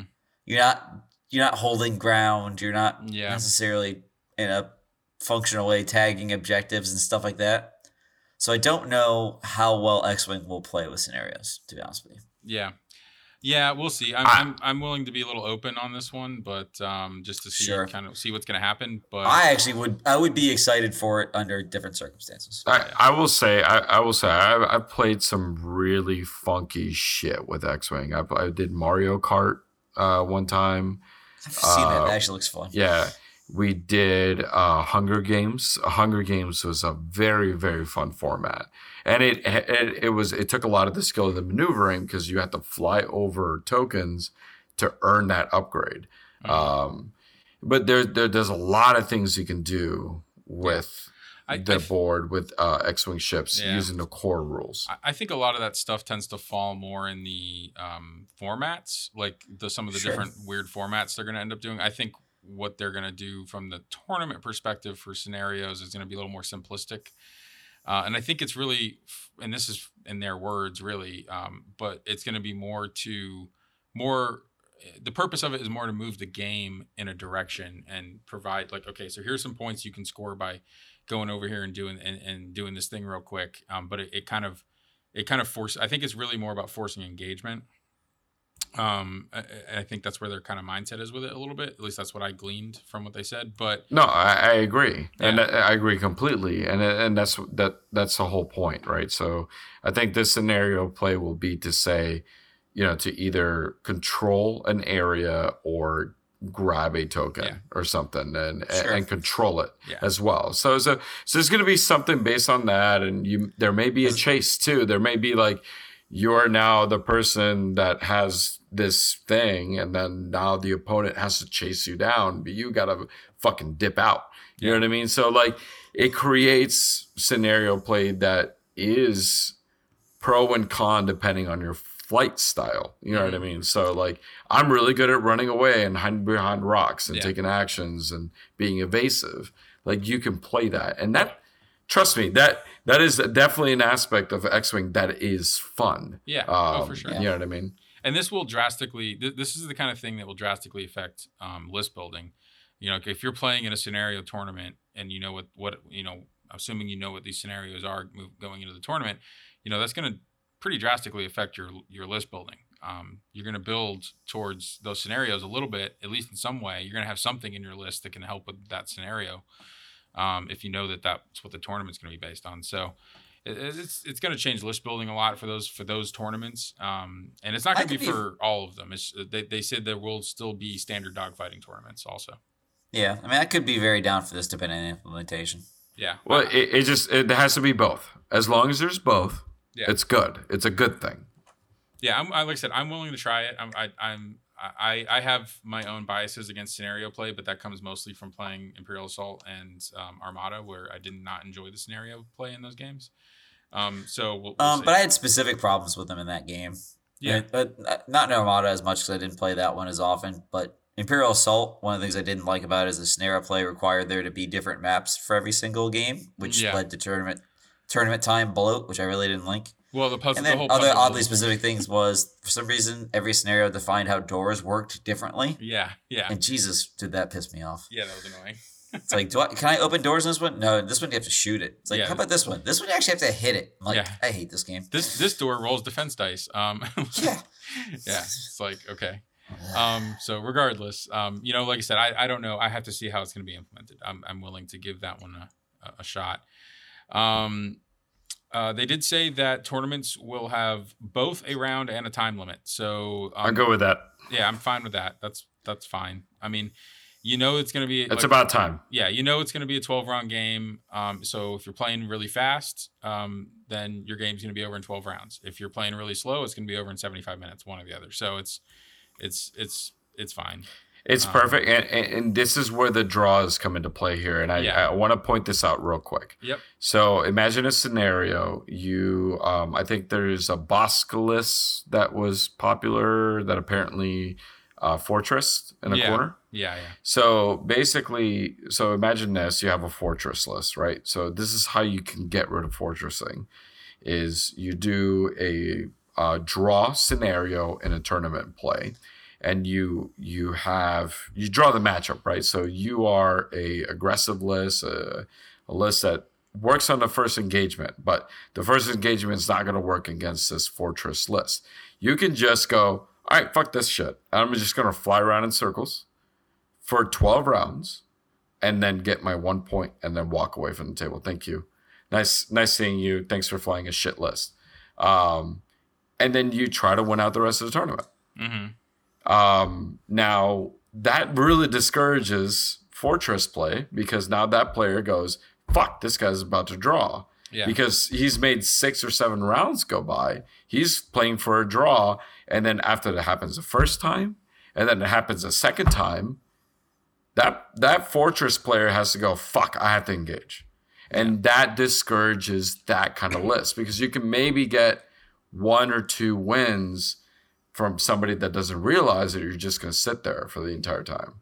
But somebody that does will just say, fuck you, go ahead and take the draw. I'm going to go ahead and win out the rest of my tournament. You can go ahead and sit here and take draws all day. Yeah. I do worry a little bit about the gamesmanship of knowing exactly how long it's going to last, but I don't see any way around it either, so Yeah. fine. Yeah. I mean, I feel like there's going to be some Mathwing players out there that will have scenarioed in their head, for the most part, how many turns they can avoid the conflict Mm-hmm. based on how many points they think they need to score in the one round of it before they disengage and avoid the conflict. There's going to be some gamesmanship to it that I just don't see any way of avoiding it anyway. So There always will be, because really what all this boils down to is that people do it now. people are gonna figure out how to game the system. No matter what the system is, people are gonna figure out a way to game it, and people are gonna figure out a way to make a tournament, to make something not fun in order to win. Like, Sure. it's gonna happen. It happens with every single game. It happens with anything like this.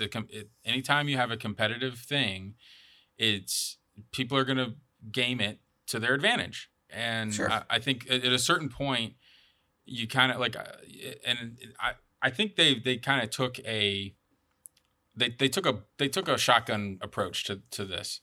And it looks to me like they're throwing out a shit ton of different rules to kind of affect different types of like negative play things. Sure. And the problem is you aren't going to eliminate all of them, and new ones will crop up based on the rules that you've created. So sometimes, like, is it worth it to shake the snow globe this much in order to kind of just shotgun spray negative play experiences, basically?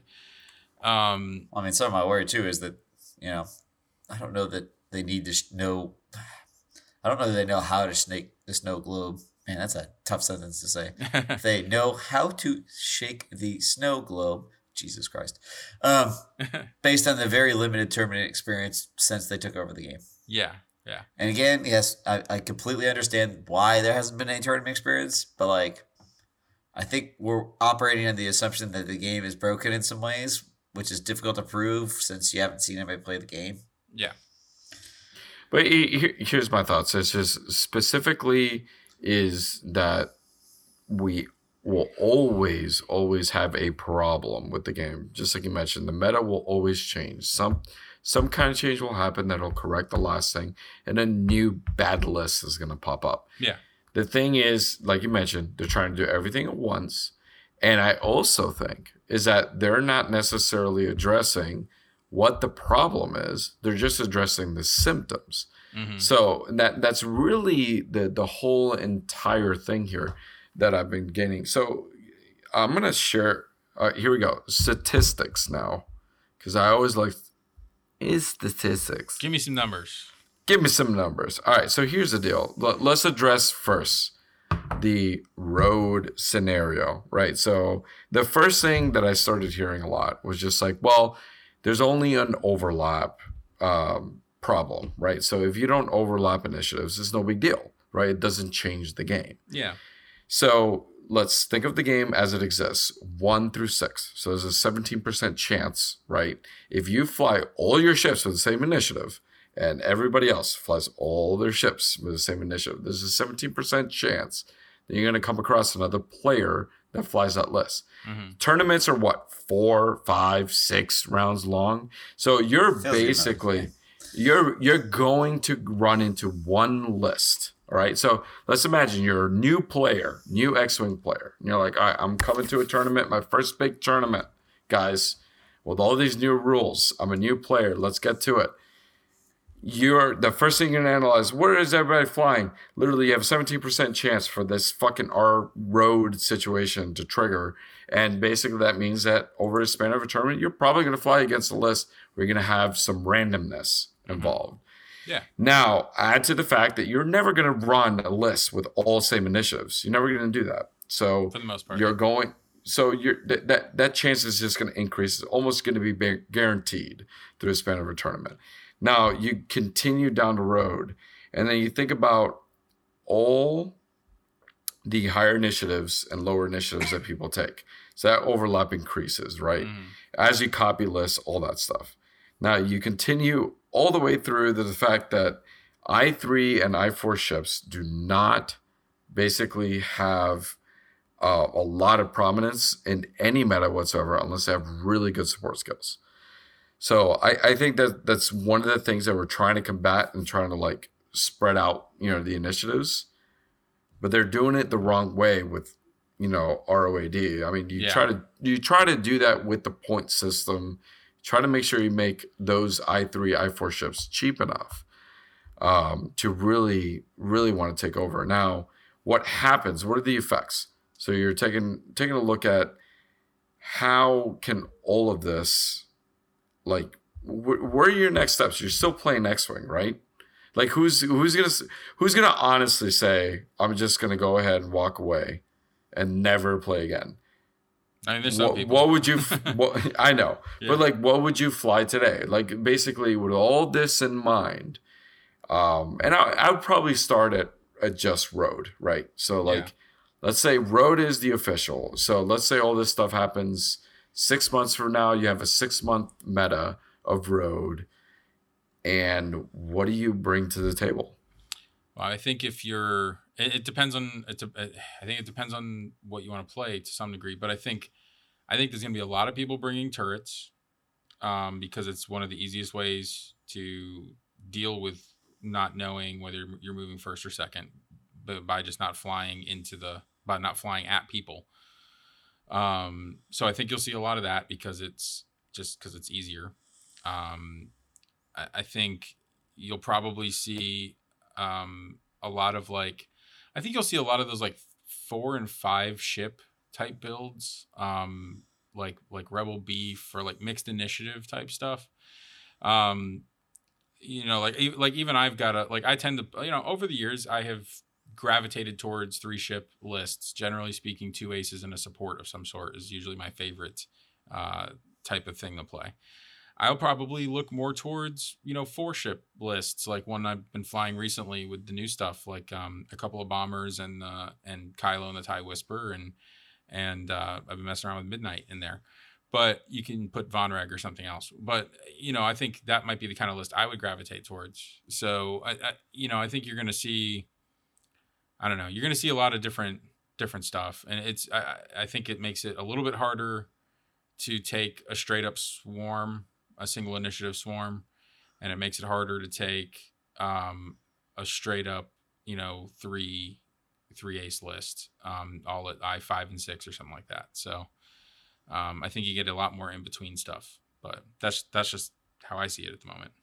And just to add, I definitely agree with the turret ships. One of the things that I think kind of may start seeing a path away from the meta would be like bullseye arcs. Anything that accounts for that, because especially at I5 and I6 level, you're going to come into so many chances of coming up against a ship where you don't know how to set up that engagement. Having that randomness factor is going to basically limit the amount of efficiency you can have with like a bullseye arc, getting stuff like Predator to trigger and all that stuff. So you're probably going to want to stay away from ships like that. And then obviously, like you mentioned, some of the new ships, like those bombers from the TIFO that can have a system phase boost. Yeah, those things are that's sick. Huge. Yeah. Huge. So remember, that is happening after the dice roll. Yeah. So you do have some flexibility right now. The only problem is that there's not a ton of ships that have a system phase movement. You know what I mean? So it's limited to your TIE Phantoms, your ETAs, right, for the Republic. Yep.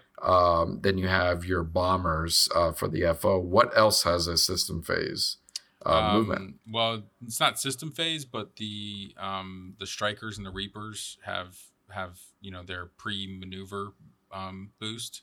Correct. Or ailerons maneuver. So, and then you have cards like Supernatural Reflexes. Which is probably going to get banned. But yeah. Well, and it may, but know, if it doesn't, these are things that can get around the rule. Basically, that you have some flexibility. Yeah, so I think there's going to be a lot of people gravitating to that stuff at first as well. And that's kind of the problem, right? So, and one of the things that FFG did right, and here's the thing, they had many faults. Joe, you talked about like communication. FFG was awful with communication. They weren't as bad. And that's what I'm saying. Exactly. It wasn't as bad, but they were awful as well. You know what I mean? So they didn't share a lot of times too. Like with FFG, communication was, this is the new rule, or it got leaked, and then you went, holy shit, that sounds awful. And they went through and they followed through with it anyways. You know what I mean? So like you had time to react. The forums would go crazy. The fucking, like the forums that they owned would go insane. Yeah. You know what I mean? So they obviously saw that feedback. And then everywhere else that you saw social media, like people would freak out about rules. And they still went through with it. So like necessarily communicate like a game company, but they at least communicated like a company, and I had some feeling that they existed. Yeah. Like no, they would produce products a year in advance. They would do this, that, the other. What I'm trying to say is that FFG was like, when you lose it, you go, holy fuck. You know what I mean? I had it good. You know what I mean? Like that is the situation that we're in. Is that, just to be completely honest, is that we had it good. We had it good. So just and you realize that after the fact. But you know what I mean? Like when there were still those times, they're not communicating. They don't know how to communicate with the community. They don't really understand it. Like all those things were still talked about. It's just now it's amplified because it's that much worse. Well, let's get into this section of things. Well, we pretty much gone through the list of what they really kind of talked about during the stream. But one of the other things we wanted to, and we're kind of going to close out with this, is really just what we're thinking about AMG as a company, and like how they have dealt with the situation, how they're dealing with X-Wing in general. And you know, you can agree or disagree with any of these takes, but this just boils down to the way, you know, again, the way we see things, or, you know, each individual of us sees things, because I'm sure we all see things somewhat differently. But yeah, so let's start, Joe. Give me communication. Let's start with communication. Yeah, let's do that, because it's not a new thing. Okay, game companies have had to communicate with their customers and their player base since time immemorial. I mean, I'm willing to give these guys the benefit of a doubt for having taken over a very complex game with a very large and vocal and fervent player base in the middle of a pandemic. Listen, I get that, but what I don't get is continually not doing simple things that even I, as a person that does not run a gaming company of any real scale, understand to be poor communication. The website is inexcusable at this point. Yeah. It's a laughing stock and a joke at this point. Yeah. Like, that should have been done months ago. Yeah. And I will say that, you know, and I'm making zero excuses for them, but they have said that their website will be up and running in the first quarter of next year. But okay, let's go to the next point off of that then. Yeah. I also don't trust them. I don't either. They haven't done anything to build, like, the first step of this transition. And if they're not savvy enough to read the room and understand this need to be the first step of the transition, then someone at FFG or at Asmodee should have told them this need to be the first step of the transmission. There's nobody left at FFG. Sure, that's true. Actually, it's funny because I went the other day and saw a whole bunch of FFG's former X-Wing employees are working on another project that was on Kickstarter, but that's a different thing altogether, I guess. But somebody should have informed them. The first thing you need to do is go for the low-hanging fruit, the real crowd-pleasing kind of stuff to get buy-in from the player base. Yeah. The first thing they should have announced, day one of the transition, should have been them announcing a Razor Crest. Yeah. Yeah. Whether it was done, whatever kind of stuff they had to bullshit like they did with Keyforge, you know what I mean? Whatever kind of lies they need to tell, they should be like, by the way, you guys really love that Mandalorian show? We got some Mandalorian stuff coming your way. You love us now, right? And they're like, yes, we do. Then you sell them all the dirty secrets after that. You know what I mean? Yeah. Day two should have been, there's no reason that if you go to AMG's website right now, it still has the Star Wars announcement and a sidebar thing in their menus. Yeah. That's inexcusable. Dude, I don't even use the internet. I know that's stupid shit. Yeah. And going back to I don't use the internet, I don't want to find all the information on Twitch or on Twitter. Grow up, get a big boy website like companies do. Yeah. Well, I think this is the other thing they have to understand about the player base, and this actually kind of boggles my mind as a gaming company with a lot of. I mean, they have a core player base that it's not a like Gen Z, like hyper social media group. Yeah, of they're not people. marketing this like it's a mobile game. Yeah, and this marketing, this thing where they just post stuff on Twitter and Facebook, or they just make random announcements in their Twitch channel that you then hear about in a vague posting from somebody who watched from a third party. Like it's just so bad. Like I don't know how else to say it. I just it's incredibly frustrating not having any idea where real information is coming from. It's just kind of coming out of the woodworks from everywhere at this point. And I don't really know how to say it's just Oh, here's it's an just analogy for unprofessional. you. No, here's an analogy for you because all of the pertinent information realistically is still posted on FFG's website. Yeah. It'd be like dating a chick that still lives with her ex-husband. Oh, that's the other thing. I mean, the fact that And all it's the awkward. Yeah. The fact that all of the documents are still hosted on the FFG website, and even the documents that they have on their site, when you click on it, it takes you to the FFG website. It's still being hosted there. It's just Yeah, the links which is are- where the product page is. Are Yeah. you sure you guys have taken over this game? Yeah. Are you even sure? Yeah, it's actually like, and I know that they said that they've had problems getting the website up and running for whatever reason. I don't know what those reasons are. And I'm not going to totally blame AMG on this. I actually put a lot of the onus for this on Asmodee. I think Asmodee 100%. is a huge company. It's a multi-billion-dollar company that is letting one of its largest products just fucking twist in the wind. And I think that's just absolutely just incredibly awful. I can't even imagine. We have to, as a community, have to have made them millions of dollars, right? Like, I mean, it had to be in the millions. I would imagine, yeah. It had to be in the millions. Like, I mean, like, we're not talking about a small game here. A lot of people spend a few $100s and then quit. Like, you know what I mean? Like people would money sink and time sink into this game. I mean, we're talking The communities, like, as they got built, Yeah. we were at the high end right before the pandemic. I mean, we're talking Like about the largest tournaments were being played. Yeah. It was Well, crazy. It was If you want worldwide. to do that, you want to say you can forgive AMG. Like, AMG has zero cachet with me, right? I have neither a positive nor a negative view of them at all. I'm still mad at FFG. Like, I actually think the fact that they're taking this game from FFG puts it in the negative. Mm-hmm. FFG still owes me a Keyforge Yeah. because we don't remember how to work the software that runs our thing, so we'll get you some more Keyforge someday, maybe. Well, the Here's travesty a picture of box art for a set that may or may not even exist. Yeah. And The I'm still comedy- mad about Destiny. Yeah, the comedy of errors that have happened on the FFG side in the last 2 years has been just incredible. Also, between, like I said, Destiny and Keyforge and everything Otherwise known else. as the games I liked. Yeah.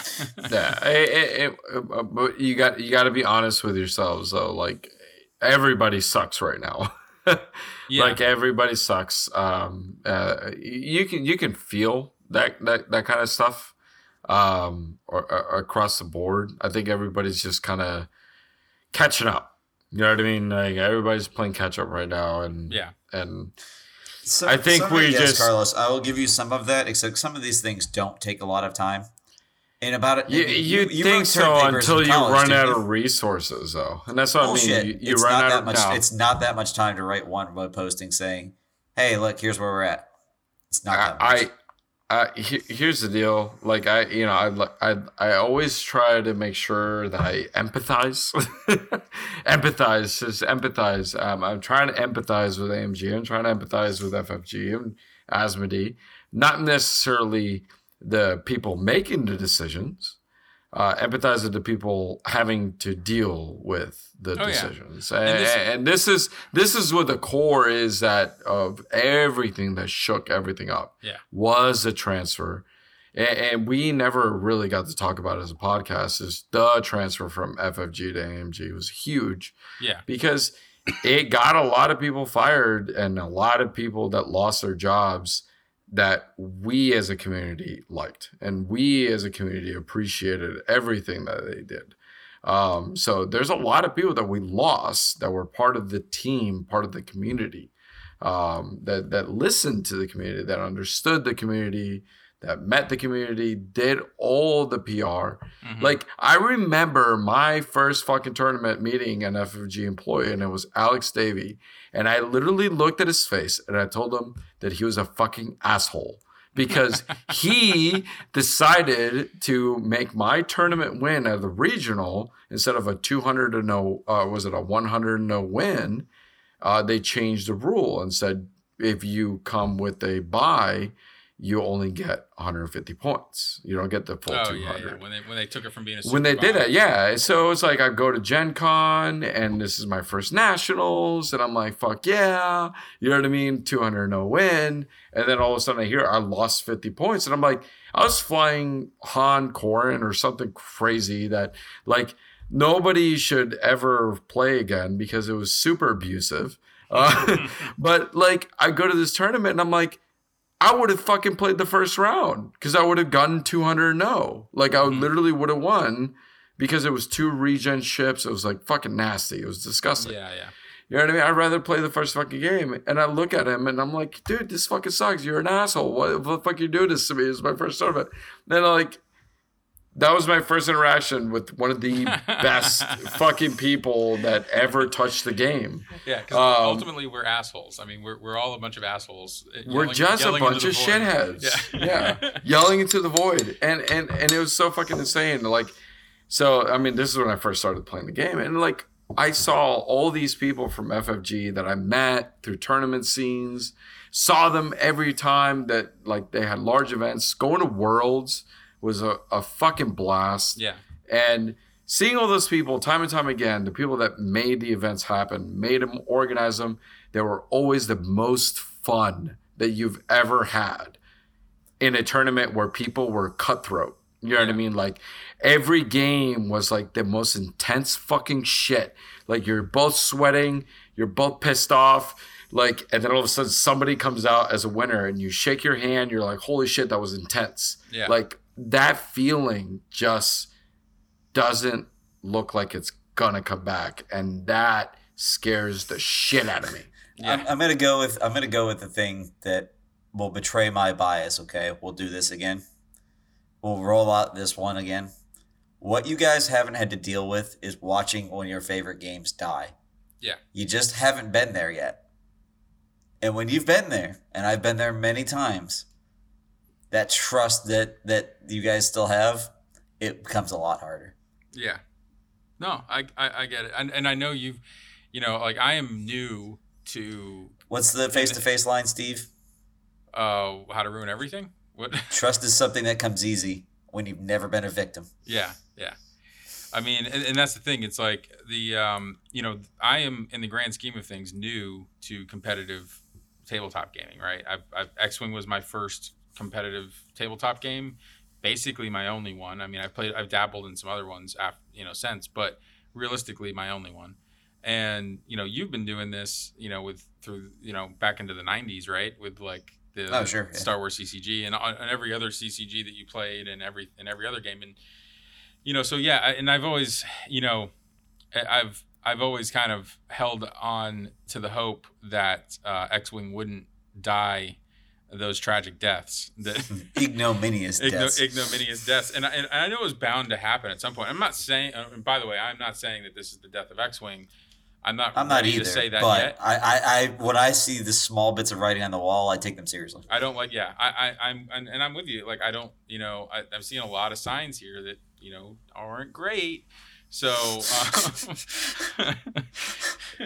it starts with silence. Yeah. So, anyways, that's just kind of where I'm at on it. But yeah, I mean, I think, like you said, communication is a huge issue that I don't think anybody out there would disagree, or too many people out there would disagree with the idea that they completely fucked up this whole rollout of rules and how they communicated this, and how they've been communicating in general for the past year. I would say it's been pretty much a shit show, as far as I'm concerned, at least. So,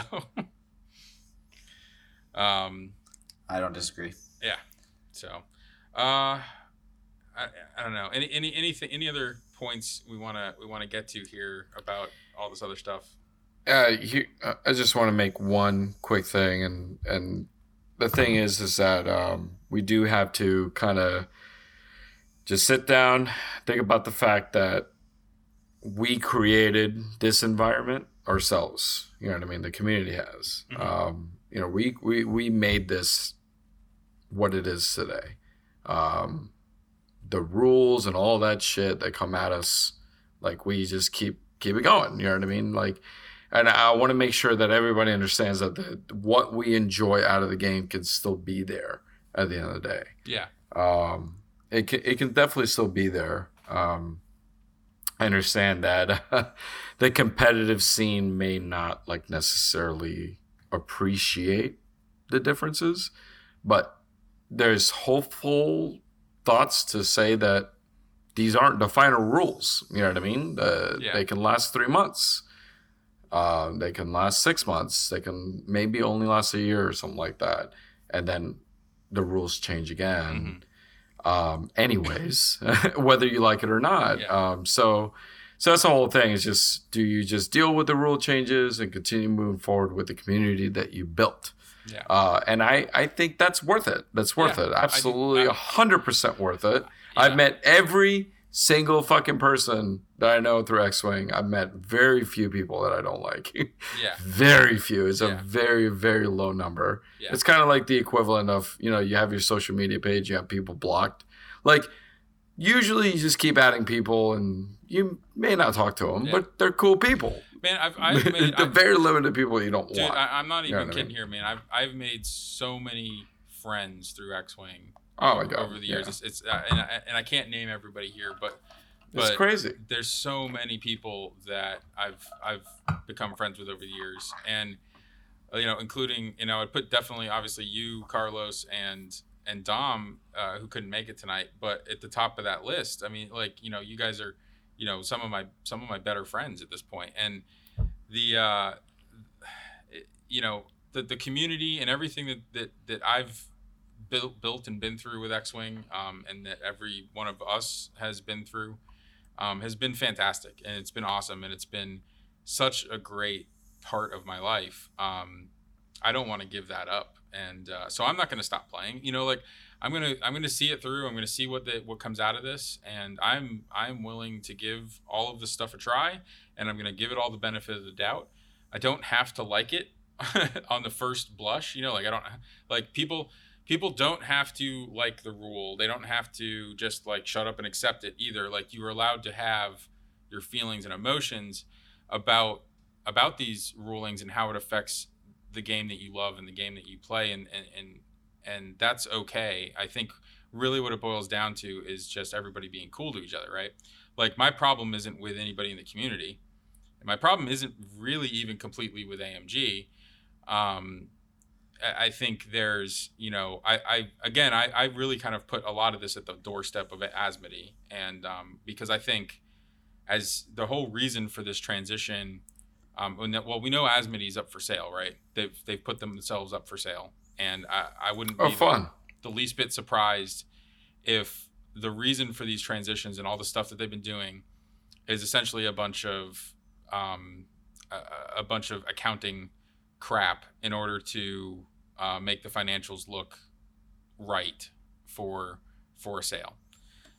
You mean your best resources on one of your best games, that's what's soul crushing. Yeah.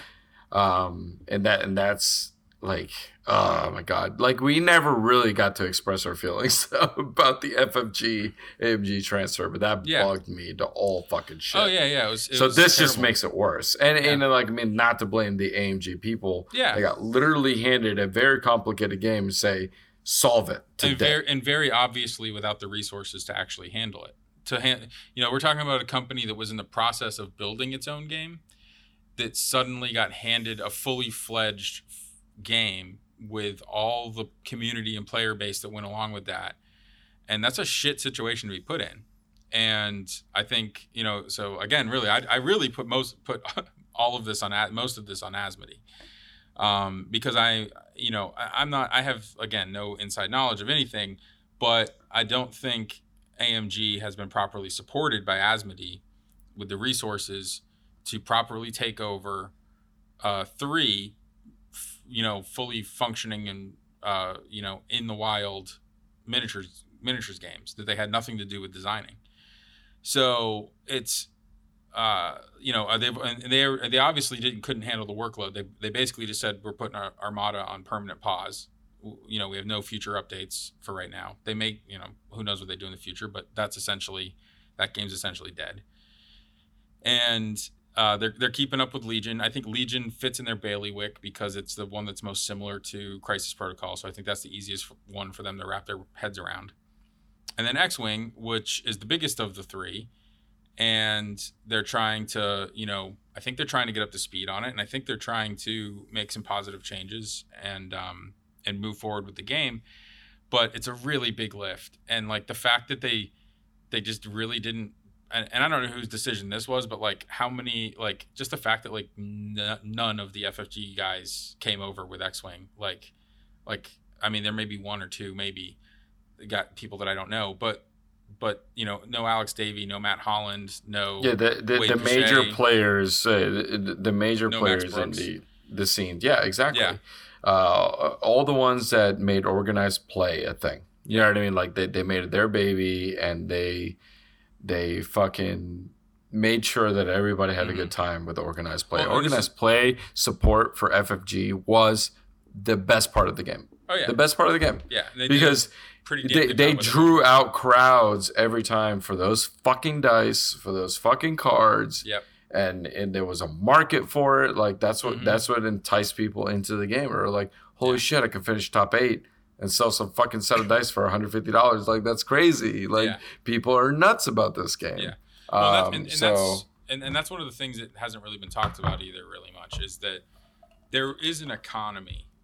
I'm not saying nobody is making money off of like actually making real money off of selling X-Wing stuff, right?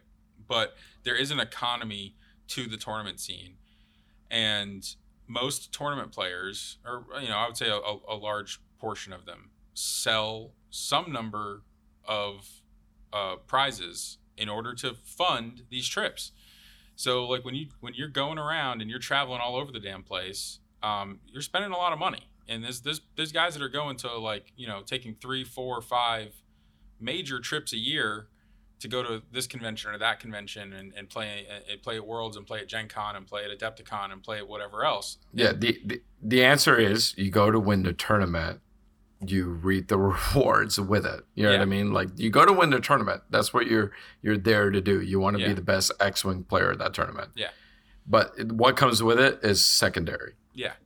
But part of being able to fund that is the prizes and being able to sell those prizes. And like I know a lot of people didn't like the idea of $150 dice and $200 templates and all that stuff on eBay for whatever reason. But I mean that was the market. That was price. The market price. Yeah, that's what people were paying for it, and that's what honestly funded a lot of these players traveling around to these tournaments. And that's what I mean. Like I think I've only won regional, like one regional. That's it. You know what I mean? That's it. I'm not a super great X-Wing player. There's people that have won multiple national championships, fucking system opens, worlds, like top cuts and all that stuff. Like these are insanely good X-Wing players. And I still basically at one point I realized that I didn't do all this great stuff, which is pay for these tournaments and all that stuff. But what I did do is that I evened out with my collection. So basically everything that I spent on X-Wing, I won it back. Yeah. And not only that, but Store Credit bought me a basically tower of board games from the stores that were running these tournaments. Yeah. So the store credit was huge for friendly local game stores. And I know that obviously Cool Stuff took over for us, but it is what it is. There was still some good ones. Get Your Fun On. Obviously, Critical Hit had ran some really large tournaments. Yeah. All these local Florida game stores that ran these big X-Wing tournaments, like they made a lot of money from these tournaments. Yeah. So, like you mentioned, the economy goes even to the actual businesses that were part of this community, and that's what's at stake here. And I don't want to say like, if you go this route, you know what I mean? No, fuck that, you know, or whatever. As a community, we should hold together and fucking continue to play the game. But like, that is what is at stake here. We can't stop playing X-Wing because the whole economy around X-Wing just falls apart. Yeah. And I mean, I met people from Iceland, for the fucking God's sakes. Like, are you serious? Yeah. I met people from Iceland in a fucking world tournament and became friends with them over a weekend. Like, it was the most amazing experience. Yeah. And that is what is at stake. And I think that the community should realize that that's fine. We can continue. We can persevere. We can move forward and keep playing X-Wing. Not like the rules. Make side fucking, formats that everybody likes. We play that a lot, but we also play the fucking OP rules because they suck. But anyways, this is how we all get together anyways. Well, and kind of where I was going with this point was that, and Joe, we're talking about trust factors here, right?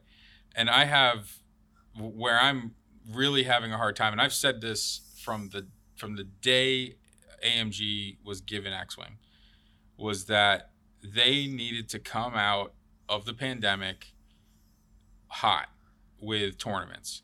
They like, we've gone too long at this point. I mean, not to say that the pandemic's over. It's not over. There's still stuff going. It's still going on. There's still precautions that have to be taken and whatever else. But a lot of places are able to play X-Wing right now and get back in person, and a lot of stores are open and open for tournaments and that kind of stuff.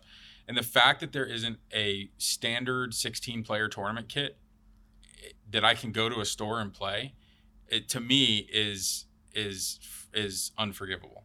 I think it's they're getting to this point where it's like, you got to get some of this stuff out.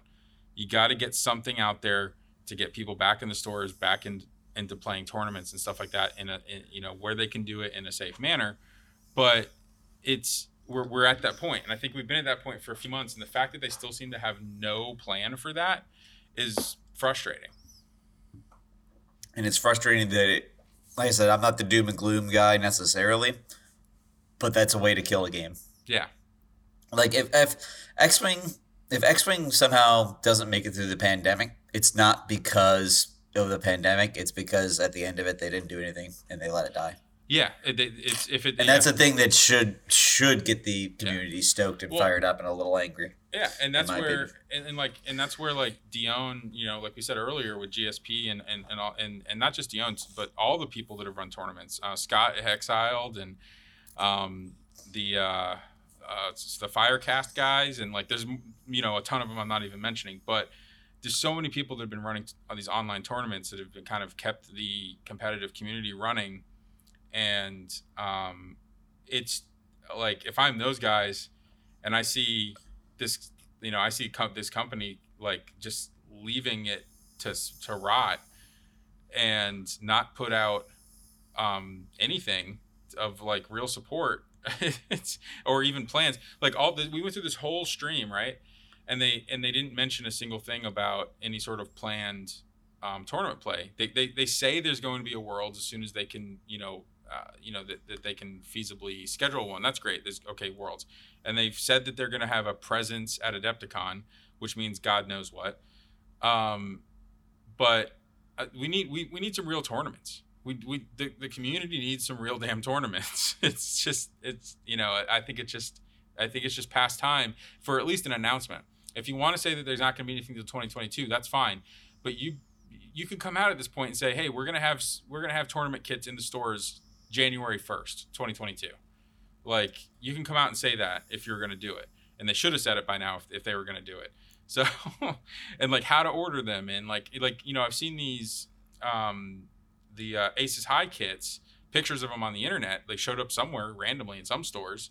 But I have no idea. Like, I don't know when those were supposed to be ordered. If it's too late, if the stores can't even get them anymore. Like, I know that used to be a thing with FFG where you had a window to order certain kits, and once you were past that window, you just couldn't get that kit anymore.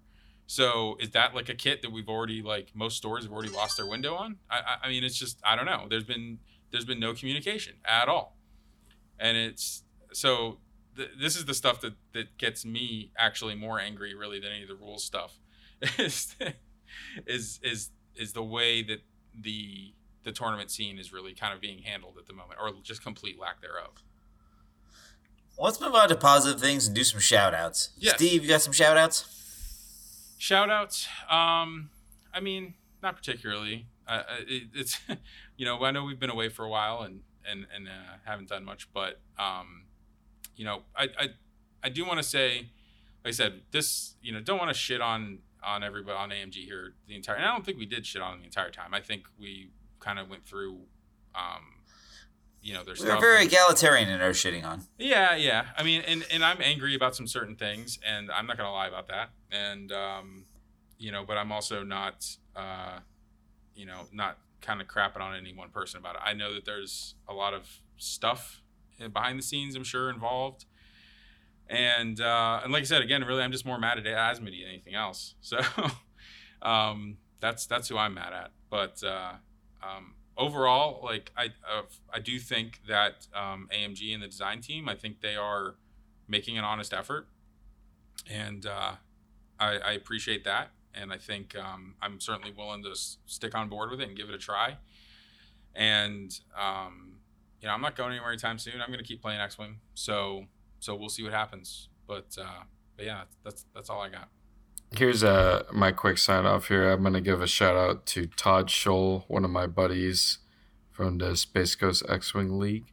He did a little bit of research, and he basically pointed out to all the cars that are affected by all these changes. Yeah. Cars that allow dial peaking, 6.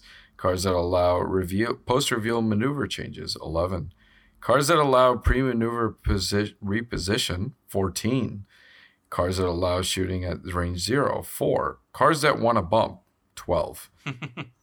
Those are all the cards that, with all these rule changes, are immediately either ineffective, have to immediately be point corrected, or have to immediately be banned. Yeah.